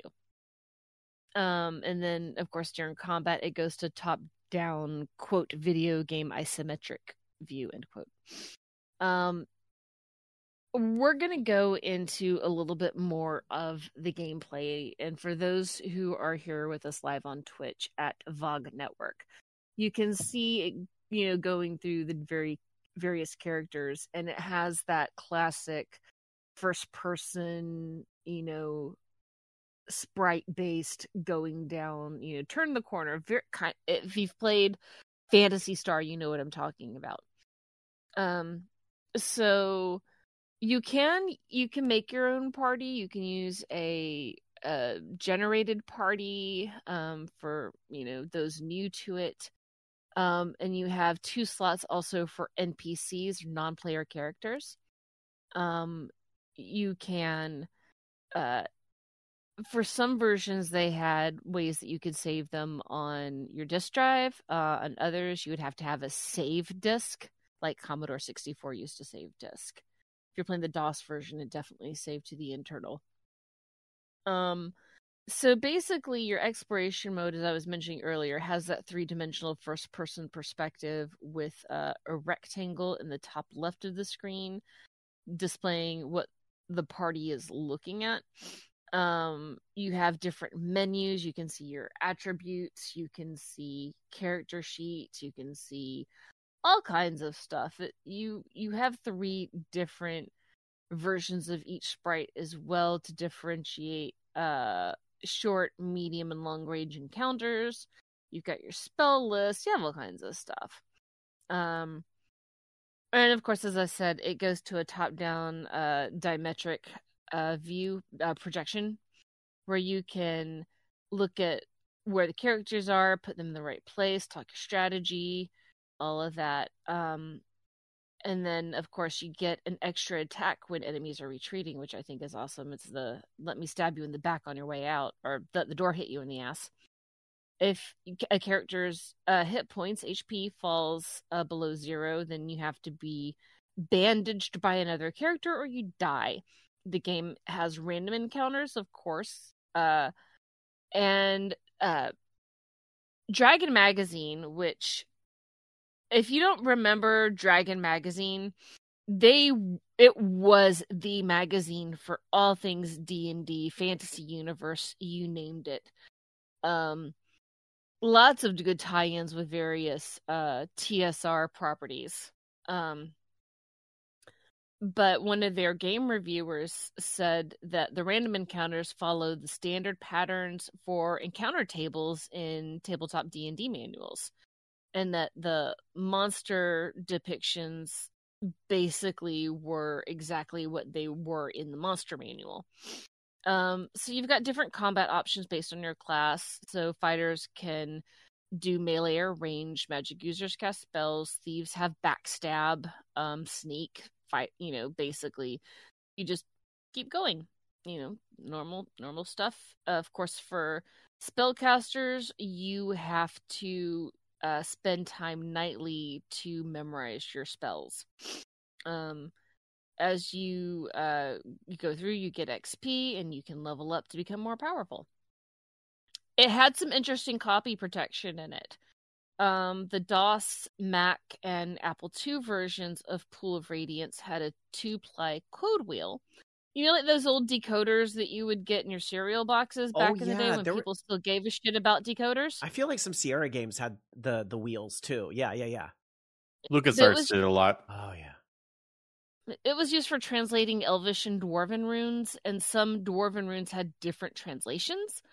But on the title screen, it would come up with 2 runes and a varying line, like dotted, dashed, or whatever, that corresponded to the markings on your code wheel. And you would enter a 5 or 6 character code that corresponded to all of that. And then that would be how you would unlock the game for use. Also, in the DOS version, Pool of Radiance, the code wheel is used for some in-game puzzles. In the NES version, the Elvish words are given to you deciphered, so you don't have a code wheel for the NES version. But basically, in the land of Flan, you're on the Moonsea shore, and basically you're starting in New Flan, an area that, and just basically are having to protect the city and help it grow and work for them. And you have different gods in the city, and their temples can heal you depending on how you are. Some of them require money, because of course they do. You also can hire NPCs to go with the party. So it is, you go to the tavern and listen to gossip and drink, and it's like, am I in the tavern? Yeah, you're in the tavern. Cool, I get drunk. That too.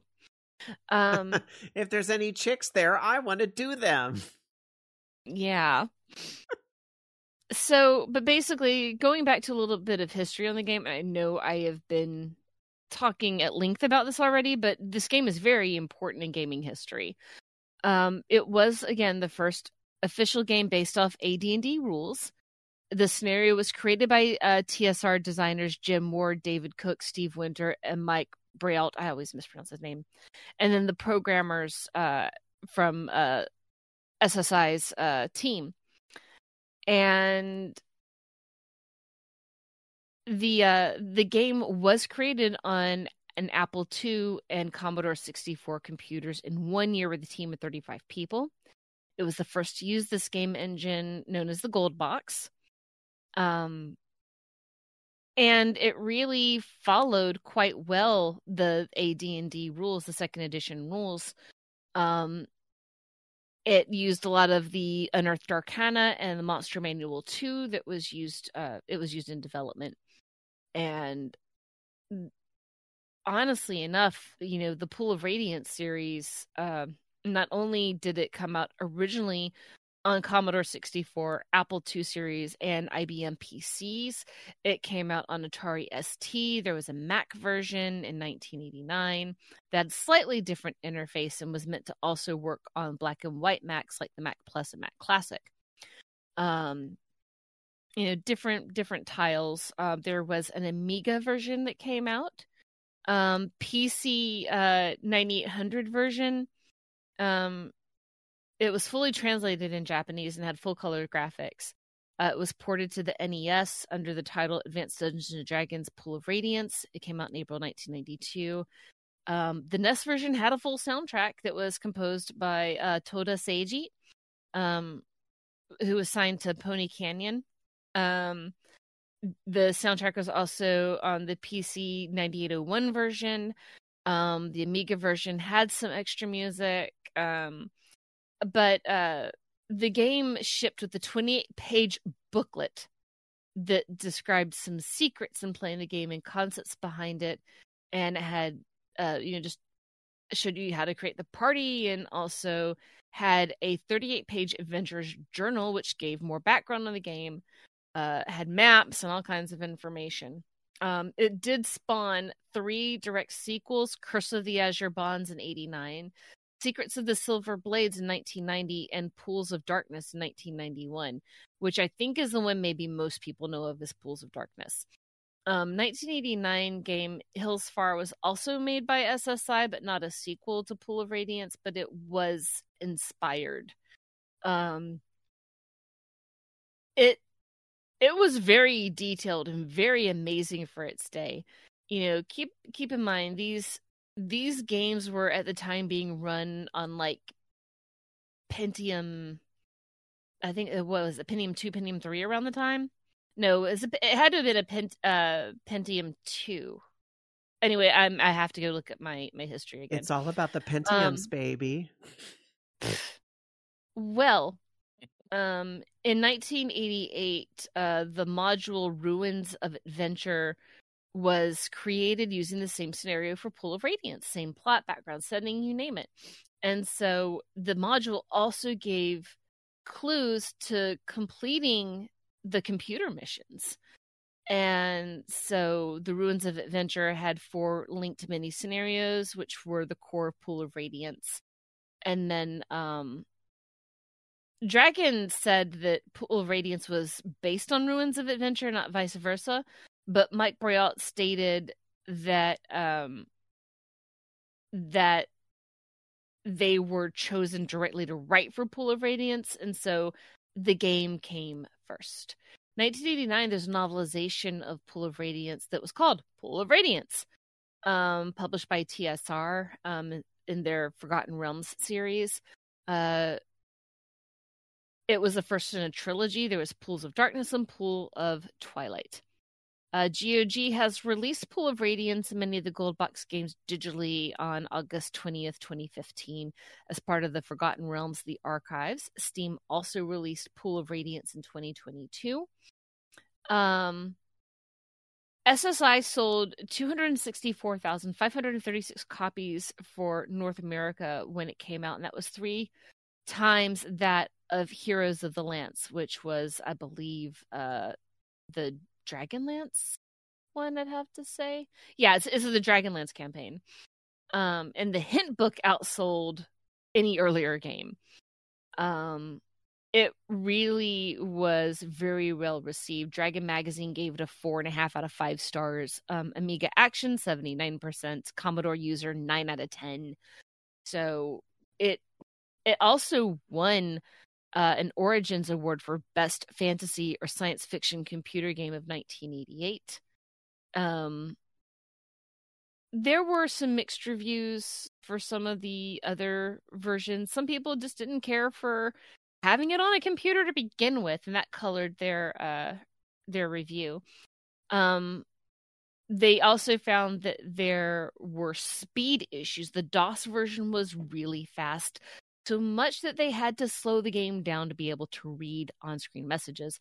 The DOS version played at twice the speed of Commodore 64 or 128 version when using the EGA graphics mode. But I mean, there's a lot more history about it. It won so many awards. It really was something that set the pace.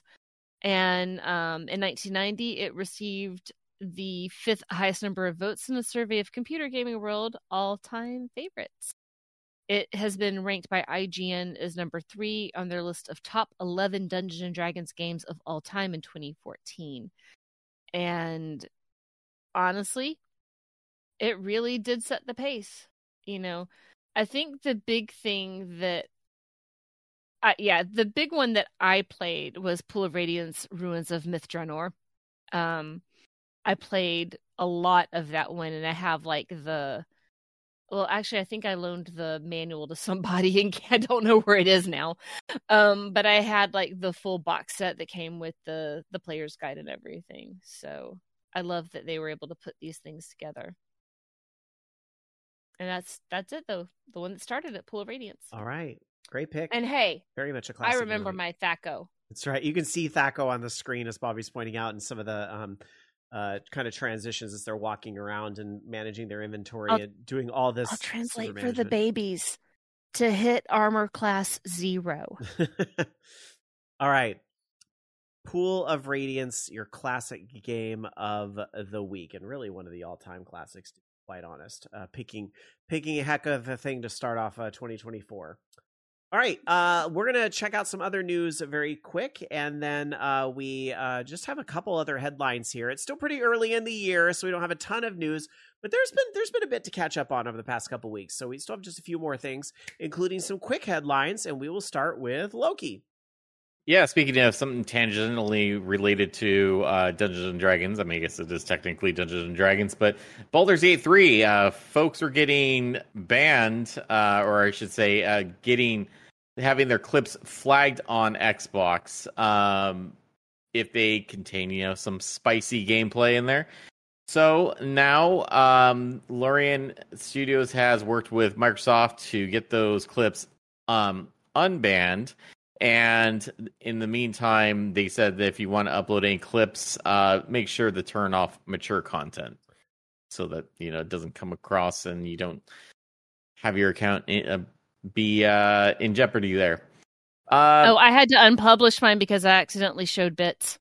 I will also, on a somewhat related but funny note that I saw come across social media, because Awesome Games Done Quick is coming up next week, so there's speed runs, lots of speed runs. One speed run you will not be seeing there is the one that I just saw on YouTube, and that was a sex run in Baldur's Gate, and it was somebody unlocking sex as fast as they could in the game, and I think it was like 2 minutes.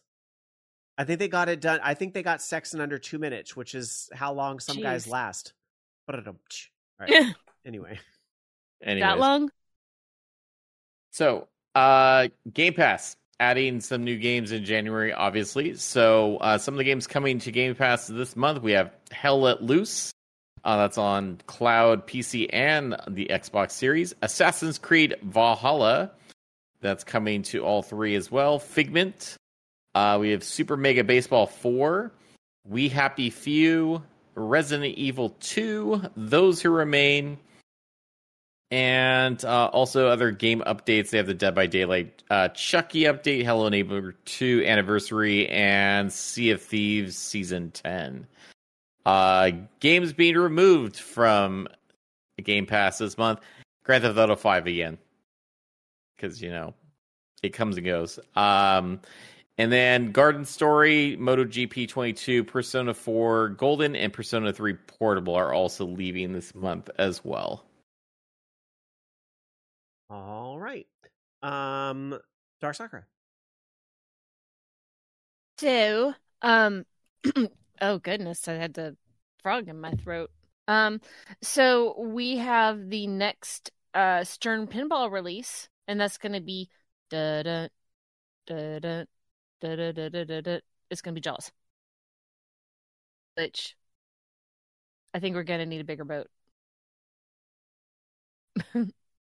Anyway, there's going to be a little bit more information coming out, but right now they've just made their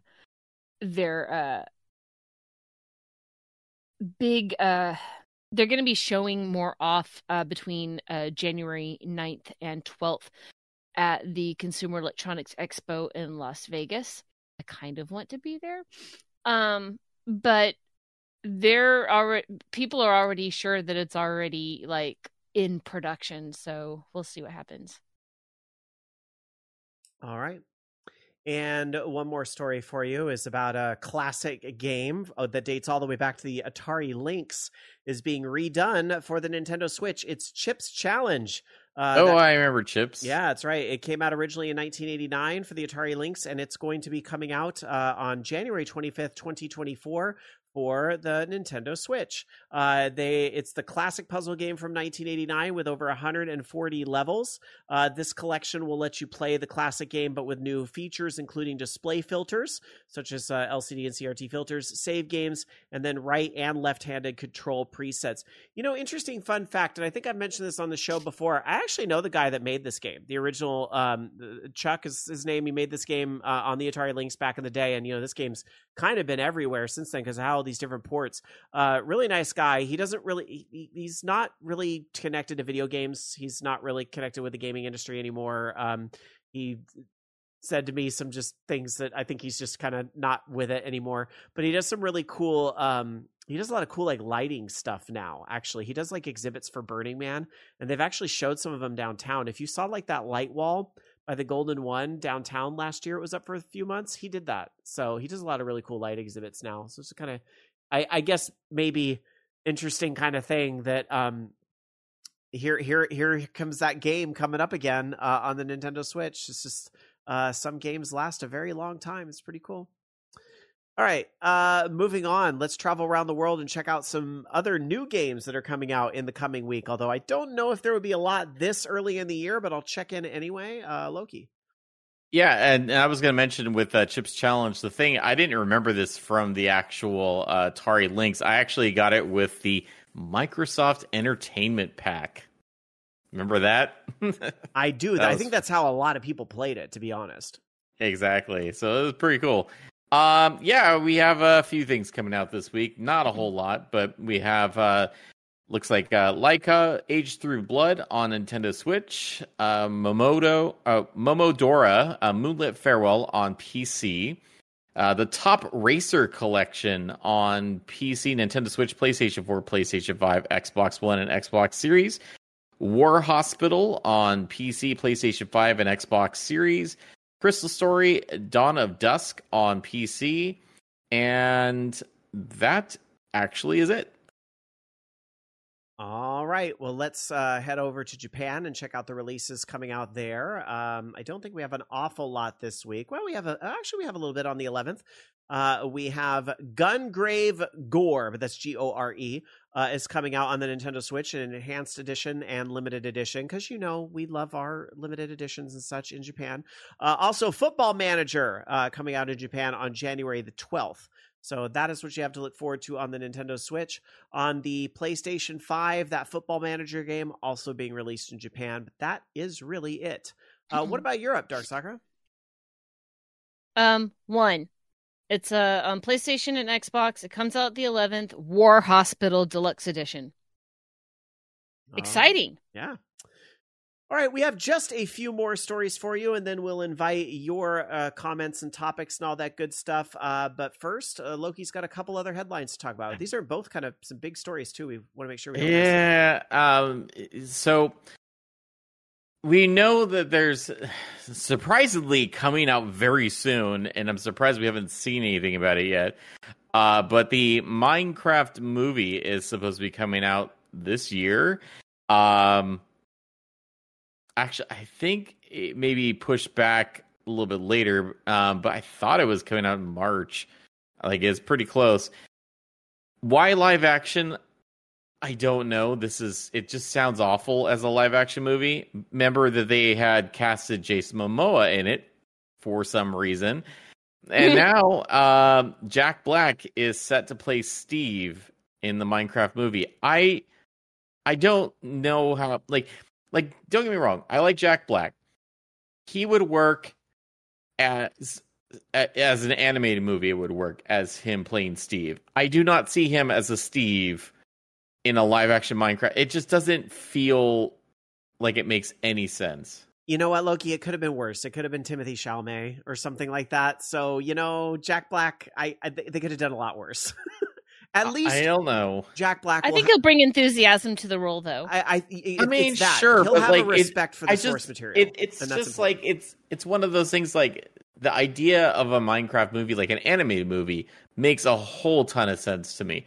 A live action Minecraft movie makes no sense to me. And hearing Jack Black and Jason Momoa makes me think of like the new Jumanji type thing, where it's like, oh, we got sucked into a video game type thing.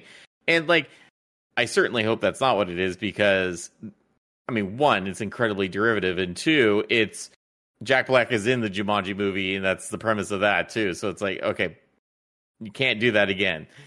I mean, you can, but like, this was it. I think this is a Warner Brothers movie too, if I remember correctly. So you're going to cancel all those other movies, but not this? I mean, I don't know. We'll see. I'm not excited about it, but I'll see it anyways. I just SSJ 100 Matt going straight for the heart, saying, I raise your Timothy Chalamet with Jared Leto. Do you know how Tron fans are grieving right now? Do you know what it's like to be a Tron fan right now? Oh yeah, To hear that he's Yori's actor. Well, there's that too. That's also horrible news. But she passed. But Jared Leto is going to be in the third movie. What? Yeah. Oh, that came out a while ago. Okay. Here's the thing. I actually don't really hate him so much in movies. I think it's just cool to hate on him. You just haven't watched his movies, have you? I did. I actually was kind of into him as Joker in Suicide Squad. Okay, big fan of the Morbius. We're way Well, we're I way won't watch distance from my so-called life now. I just want to be clear. All right. Like, I didn't have a problem with him as Joker in the Suicide Squad movie, other than he didn't even need to be in the movie. But like, True. And then they just like, let's not pretend that movie ever happened, and we'll just do it again, you know? So, I don't know. Like, I'll see it anyways. It's going to be garbage, because I got to see whether it's going to be garbage or not. I mean, You're waiting for the train wrek to happen. You're gonna hate I am going to hate watch it, but like, yeah, it's I have to see a trailer of it. Like, it's just right now, like, assuming that it's coming out. How is it coming out in March? It sounds like they haven't even shot a frame of it yet. That's impossible. Well, March 2025? Live action? How Maybe. much of it's going to be supposed CG to and be. green screen? Yeah, It was supposed to be pretty soon. Like, I want to say it was this year, and I want to say it was very soon.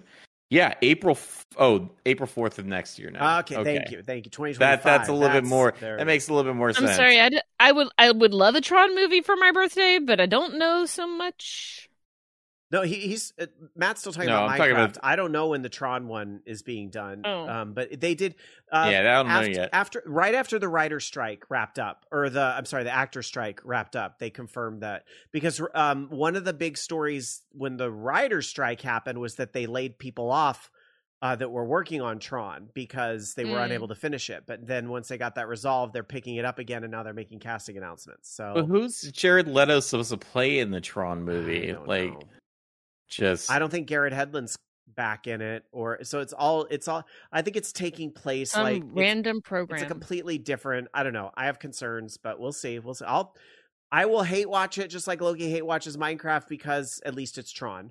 So you want to talk about like there's no Daft Punk to do the score. We didn't bring this in. It didn't make it into our show roll because I forgot to post it. But did you hear about how Warner Brothers is now licensing the Oasis from Ready Player One I did see to something make about that. this. Like, you're talking about a company, like, really, we're going to trust Warner Brothers with this? The company that, like, just eats up other companies and then cancels all their products and, like, all that stuff? Like, are we really going to do that? One word, 3 letters. Matrix MMO. Flop.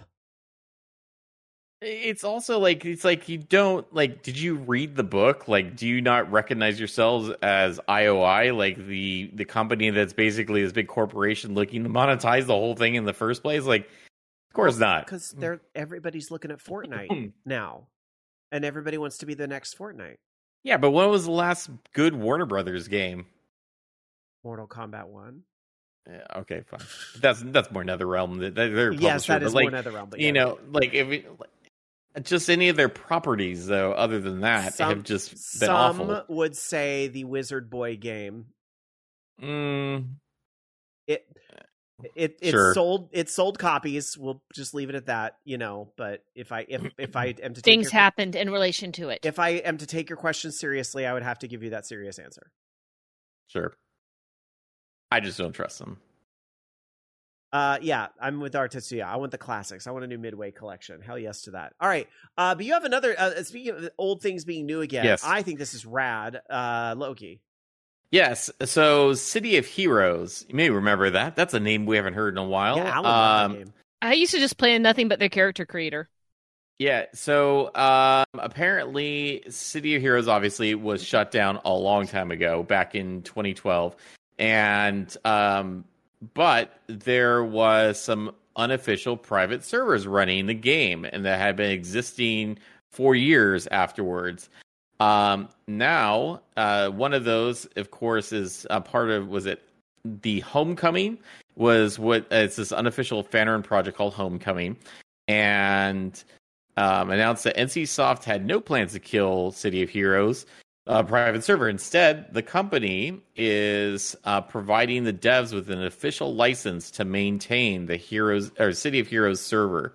So they're coming out and endorsing it, basically allowing them to continue it on, which I think is pretty awesome. It says Homecoming has been granted a license to operate City of Heroes server and further develop the game, subject to conditions and limitations of the contract. But as between us and NCSoft still owns City of Heroes intellectual property and its derivatives, but at least they're going to be allowed to continue, developing the game, I guess, to add enhancements where need be and stuff like that. This so is that's like pretty 7 cool. years late, but it's still pretty cool. It's still pretty cool, yeah. Yeah. All right. Also pretty cool. All of you that participate with our show every week, whether you're here live in our chat room over at twitch.tv/VOG Network, or you're listening on our podcast feed and interacting with us on social media, such as Blue Sky, because I don't read the other one, or sending us emails, participate at orangeloungeradio.com. Unfortunately, I believe we are email free tonight. Dark Sakura, is that correct? Yeah. All right. Well, make Dark Sakura work next week. Participate at orangeloungeradio.com is the place to send us some emails. Hey, if nothing else, send us some cute cat pics or dog pics if you don't have cats. And if you don't have cats or dogs, fish pics are acceptable as well, whoever your loved non-human friends are. Yeah, I will open it up, though, for folks in our chat. If you have anything you want to ask us about, please ask it over at twitch.tv/VOG Network. I will point out, because I saw them join our chat earlier, our pal Slaggy McWaggy joined chat. And I know that if you don't know Slaggy, he hosted a show that used to be on this network called the GameBuoy.org podcast. I'm waiting for them to come back, and I hope they do someday, and will still join us on the network when they do. But Slaggy has rebranded his Twitch presence, because I was joking that Slaggy rebrands more often than Madonna. So Slaggy was going by either the Dragon Gay or that Dragon Gay, and was kind of exclusively doing Final Fantasy XIV for a few months. But Slaggy is now opening up and doing other content as well. I believe they were playing Stardew Valley earlier today. So yeah. So I just wanted to shout out, because I think Slag is still trying to get to the 50 followers. So I wanted to shout that out in our chat. Hot Pocket Tree, which is I love that name, by the way, says in chat, I made friends with a moth. Is that cool? I think only so. if it's a photogenic moth. As What long if as, it's one of those big gigantic moths? Those are awesome. well, Yes, or that'd be cool. Mothman. That might be a little bit scary. And hopefully not the kind of moth that you saw in The Silence of the Lambs, because that was creepy. But as long as otherwise the moth wasn't hurting anyone. Mothra. Mothra. Yeah. If it was Mothra, then awesome. Dark Tetsuya says, did we talk about Loki's game this week? I know it's one near and dear to my heart, at least. Is this what are we, Loki's game? Are we talking about the What one that you're game? developing for the Playdate? I'm not developing anything yet. I'm just sitting here looking at the Playdate and occasionally downloading stuff to it. Okay. So it's in its conceptual stage only. We will let you know Barely. when shooting Yeah. has commenced on that product. Oh, Dr. Su's talking about the game in the background. You're right. I didn't check this in the beginning of the show, but you have a game playing behind you, as you often do when we're taping our show. Yes. It is only because I couldn't really think of what I wanted to put in the background. So I was like, okay, I'd like to see like a racing game. So it's Wangan Midnight Maximum Tune 6. What a good soundtrack. Only because the soundtracks are awesome. Yeah, the soundtracks of those games are always great. Although I don't know if I've listened all the way to 6. But the first 3, I definitely have done that. So it's cool. I love that. Any last minute stories or other topics to bring up tonight, Loki? No. Yeah, I know it's been one of those weeks. SJ 100 Matt is saying, "Are we doing predictions again this year?" Oh, that's a good thought. Oh yeah, we should have looked at those. We did those last year. Actually, right? I think I have them. Okay, let's do it. We should look at that up. We What should did see. we predict? That's what we're gonna find out because I sure We can don't make our remember. predictions next week, I guess, since we're not Yeah, really I need prepared. preparation for that. Yeah, we But want to we do can it. It's look so at on what the our predictions spot. were this year. I don't know if I have them on my desktop. Where did I put OLR 2023? Were they in Is it? it Were this? they in a Darth Vader can? Oh, here we are. I found them. You ready? Uh-oh. Yeah. Let's do it. All right, let's recap. Here we are. I have them in my very fancy notepad file. Wait, how can I make this Good bigger? Lord. Hold on. We're gonna make this bigger. WordPad. I am using the most current technology I have available to me on the internet. Okay, here we go. So Loki had predicted the PSVR 2 was impossible to find. I would say no, you were not correct on that. You can, because the next prediction was me, the PSVR 2 flops. I kind of want to give myself a point for that. I don't know. We should have defined what a flop. I haven't seen is. them in stores, okay? So, like, yeah, they may be available because no one's buying them, but, like, it's... I don't know. All right. We'll Yeah, see. I know. I think neither one of these are technically correct. It didn't, like, flop, but it didn't do gangbusters either. So They certainly forgot what... Yeah, I don't know. Yeah. Dark Sakura had predicted the Google Chrome Gamebook bombs. I feel like that's in a similar situation where I haven't heard of it bombing, but it isn't really doing gangbusters either. The Yeah. Google Chrome sales is pretty low anyway, so that's it's like would you really notice if it bombed? Like, because who's buying a Chromebook for that? True. Loki had said the ABK Microsoft merger will not go through, and an example is made of them. I would say, well, obviously you got the first half wrong, but I would actually argue you kind of got half a point here because we noticed that the government is still going after this and that they're still trying to trying make to- an example of them. So I actually would give you a half point here. Okay, I'll take a half point. But I'm gonna give you, or I'm gonna give myself a full point here. Matsuda forced out of Square Enix. That happened early into the year, actually, and Square Enix has a new president now, so I give myself a point for that one. Dark Sakura said Kotick forced out of the working world completely. And see, Well, he's at least forced out of Microsoft. I'm gonna say half point. yeah, Okay. He isn't working right now. at the moment, yeah. But forced out, he's still kind of got a parachute. So I'm going to say half point. All right. Okay. Loki says Nintendo finally announces new console for what they're cooking up next year. Nope. Zonk zonk. Try again. Loki, I don't even remember this. Loki said Cocaine Bear game is insane and awesome. They What? never had one. Oh, they never came out with one. That's right, because this was in the movie. That's right. This was in the movie trailer. Was everywhere, and Megan and all that shit. And you were like, "Oh, there's inevitably going to be a Cocaine Bear game." Womp womp. Nope, there won't. Valve releases a 3. Boy, did I get that one wrong. Actually, I take that back. There is a Cocaine Bear game.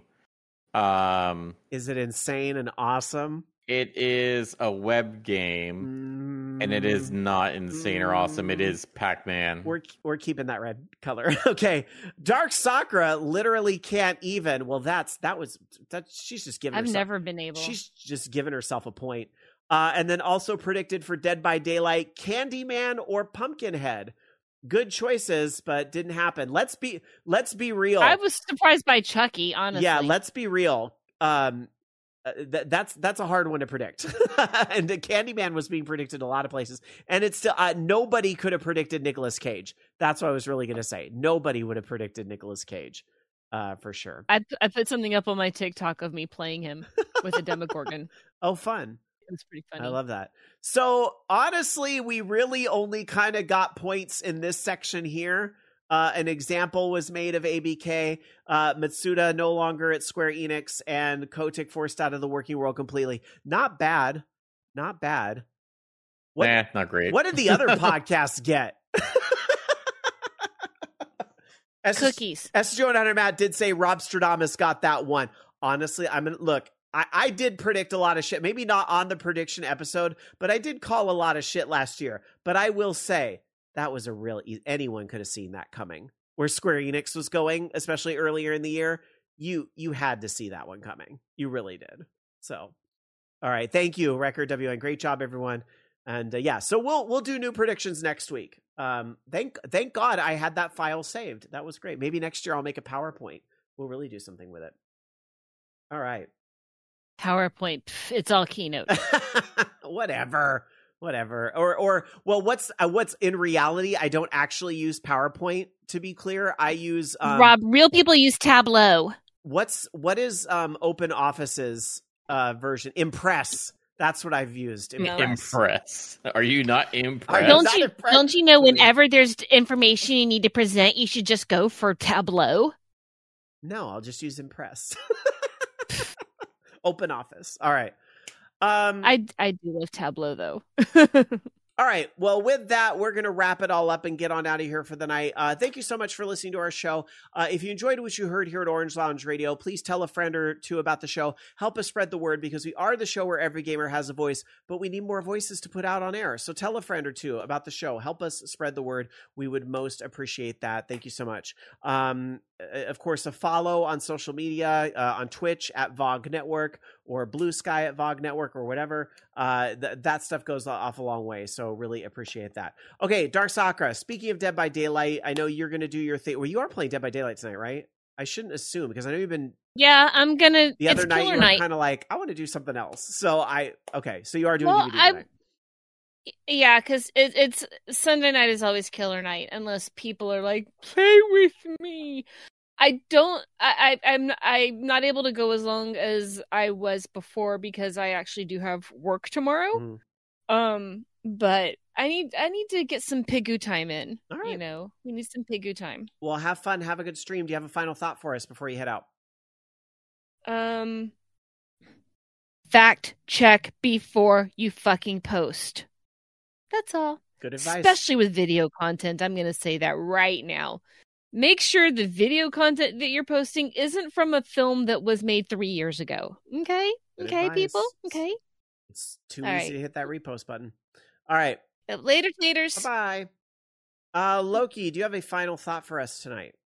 Hopefully I'll have some new episode content out soon, since I have a lot of it edited already, and I probably should just get it done. So we'll do that. We'll get it done. Sounds good. My final thought is I'll be having another new character day with Shane at some point this week. Oh, I've been posting TikToks. I've done like 3. I'm a TikToker now. I did like 3 TikToks the first week of January. Yay. And I think they're fun little stories. I kind of thought TikTok would be a fun space to kind of test material for things that I might use on stage later on. So if you want to get some insight into storytelling and things like that, check out TikTok. I am Mr. MR Rob Roberts on TikTok because somebody took my name. So check that out. Also a good way to expand your Twitch and YouTube following if you co-stream there. I'm very aware that I need to get my fucking ass on TikTok to expand my presence as well. Because I'm not doing it. So I mean, I really am trying to up some of my hosting and live stuff. And I just want to, you have to have that presence to back it up. The next thing I have to work on is a website for myself. So there's that. Oh, God, we gotta make websites now. What year is this? I know. 90s? Mobile friendly sites too. You got to do that version that does mobile but it's what it is. I have a link tree for now, and that does good enough. But yes, especially because I'm trying to do it without Twitter. I don't know if y'all know, but like I literally locked my Twitter, and my bio now says I don't post here. Basically, so it says something equivalent of I don't post here. Go to Blue Sky. So that's. There's still a lot of people on Twitter that won't fucking leave, which I understand. It's comfortable and so forth, and there's still a lot of engagement to be had there. But I am playing hard mode by being stubborn and not doing fucking Twitter. So there's that. And yeah, Bobby Blackwolf says you need websites now so you're not reliant on any social media platform. Hot Pocketry asks, is Blue Sky open? Yes and no. You still need an invite code, which if you need an invite code, like, talk to a lot of people in chat can hook you up, or message me on Discord. We'll get you hooked up. But what they did open up is that now you can actually link to posts and you can see them without having a Blue Sky account, which is huge. So basically, like, your Blue Skies are now all public. I said but they gave the user base warning. They said in 30 days, your post will be viewable publicly. So if you have anything you don't want, but they keep reminding Blue Sky has always been an open platform. You need to be careful. They're trying to remind people, but that has not stopped FCF from happening every Friday. And in fact, apparently FCF broke Blue Sky this last Friday. And FCF does not mean Fuzzy Cat Friday. It means something else. And I will leave it to your active imaginations to figure out. It's not Fat Chicken Friday, but it's close. So I'll leave it at that. But anyway, Blue Sky is fun. That's where I post now. So if you want to see my daily things on short form media, Blue Sky's the place to be. Or Instagram. I still use Instagram at Mr. Rob Roberts. Same name there. You can find all my stuff on Linktree at Rob Roberts. All right. But that's it. We're out of here. Have a wonderful night, everybody. We will see you next week here on the show. You're getting the holiday outro tonight one more time because I forgot to sub it out. But are we still within the 12 days of Christmas? I think today is literally the last day, or it was yesterday. I don't know. Whatever lazy reason I have, you still get the holiday outro one more time. Happy New Year, everybody. Good night. You've been listening to Orange Lounge Radio. Orange Lounge Radio is a production of OLR Studios. To join us for our live show, tune in to VogNetwork.com Sunday nights at 6 p.m. Pacific, 9 p.m. Eastern. The views and opinions expressed in this program do not necessarily reflect those of the staff of Orange Lounge Radio nor Vog Network, but they were all still true. See you next week.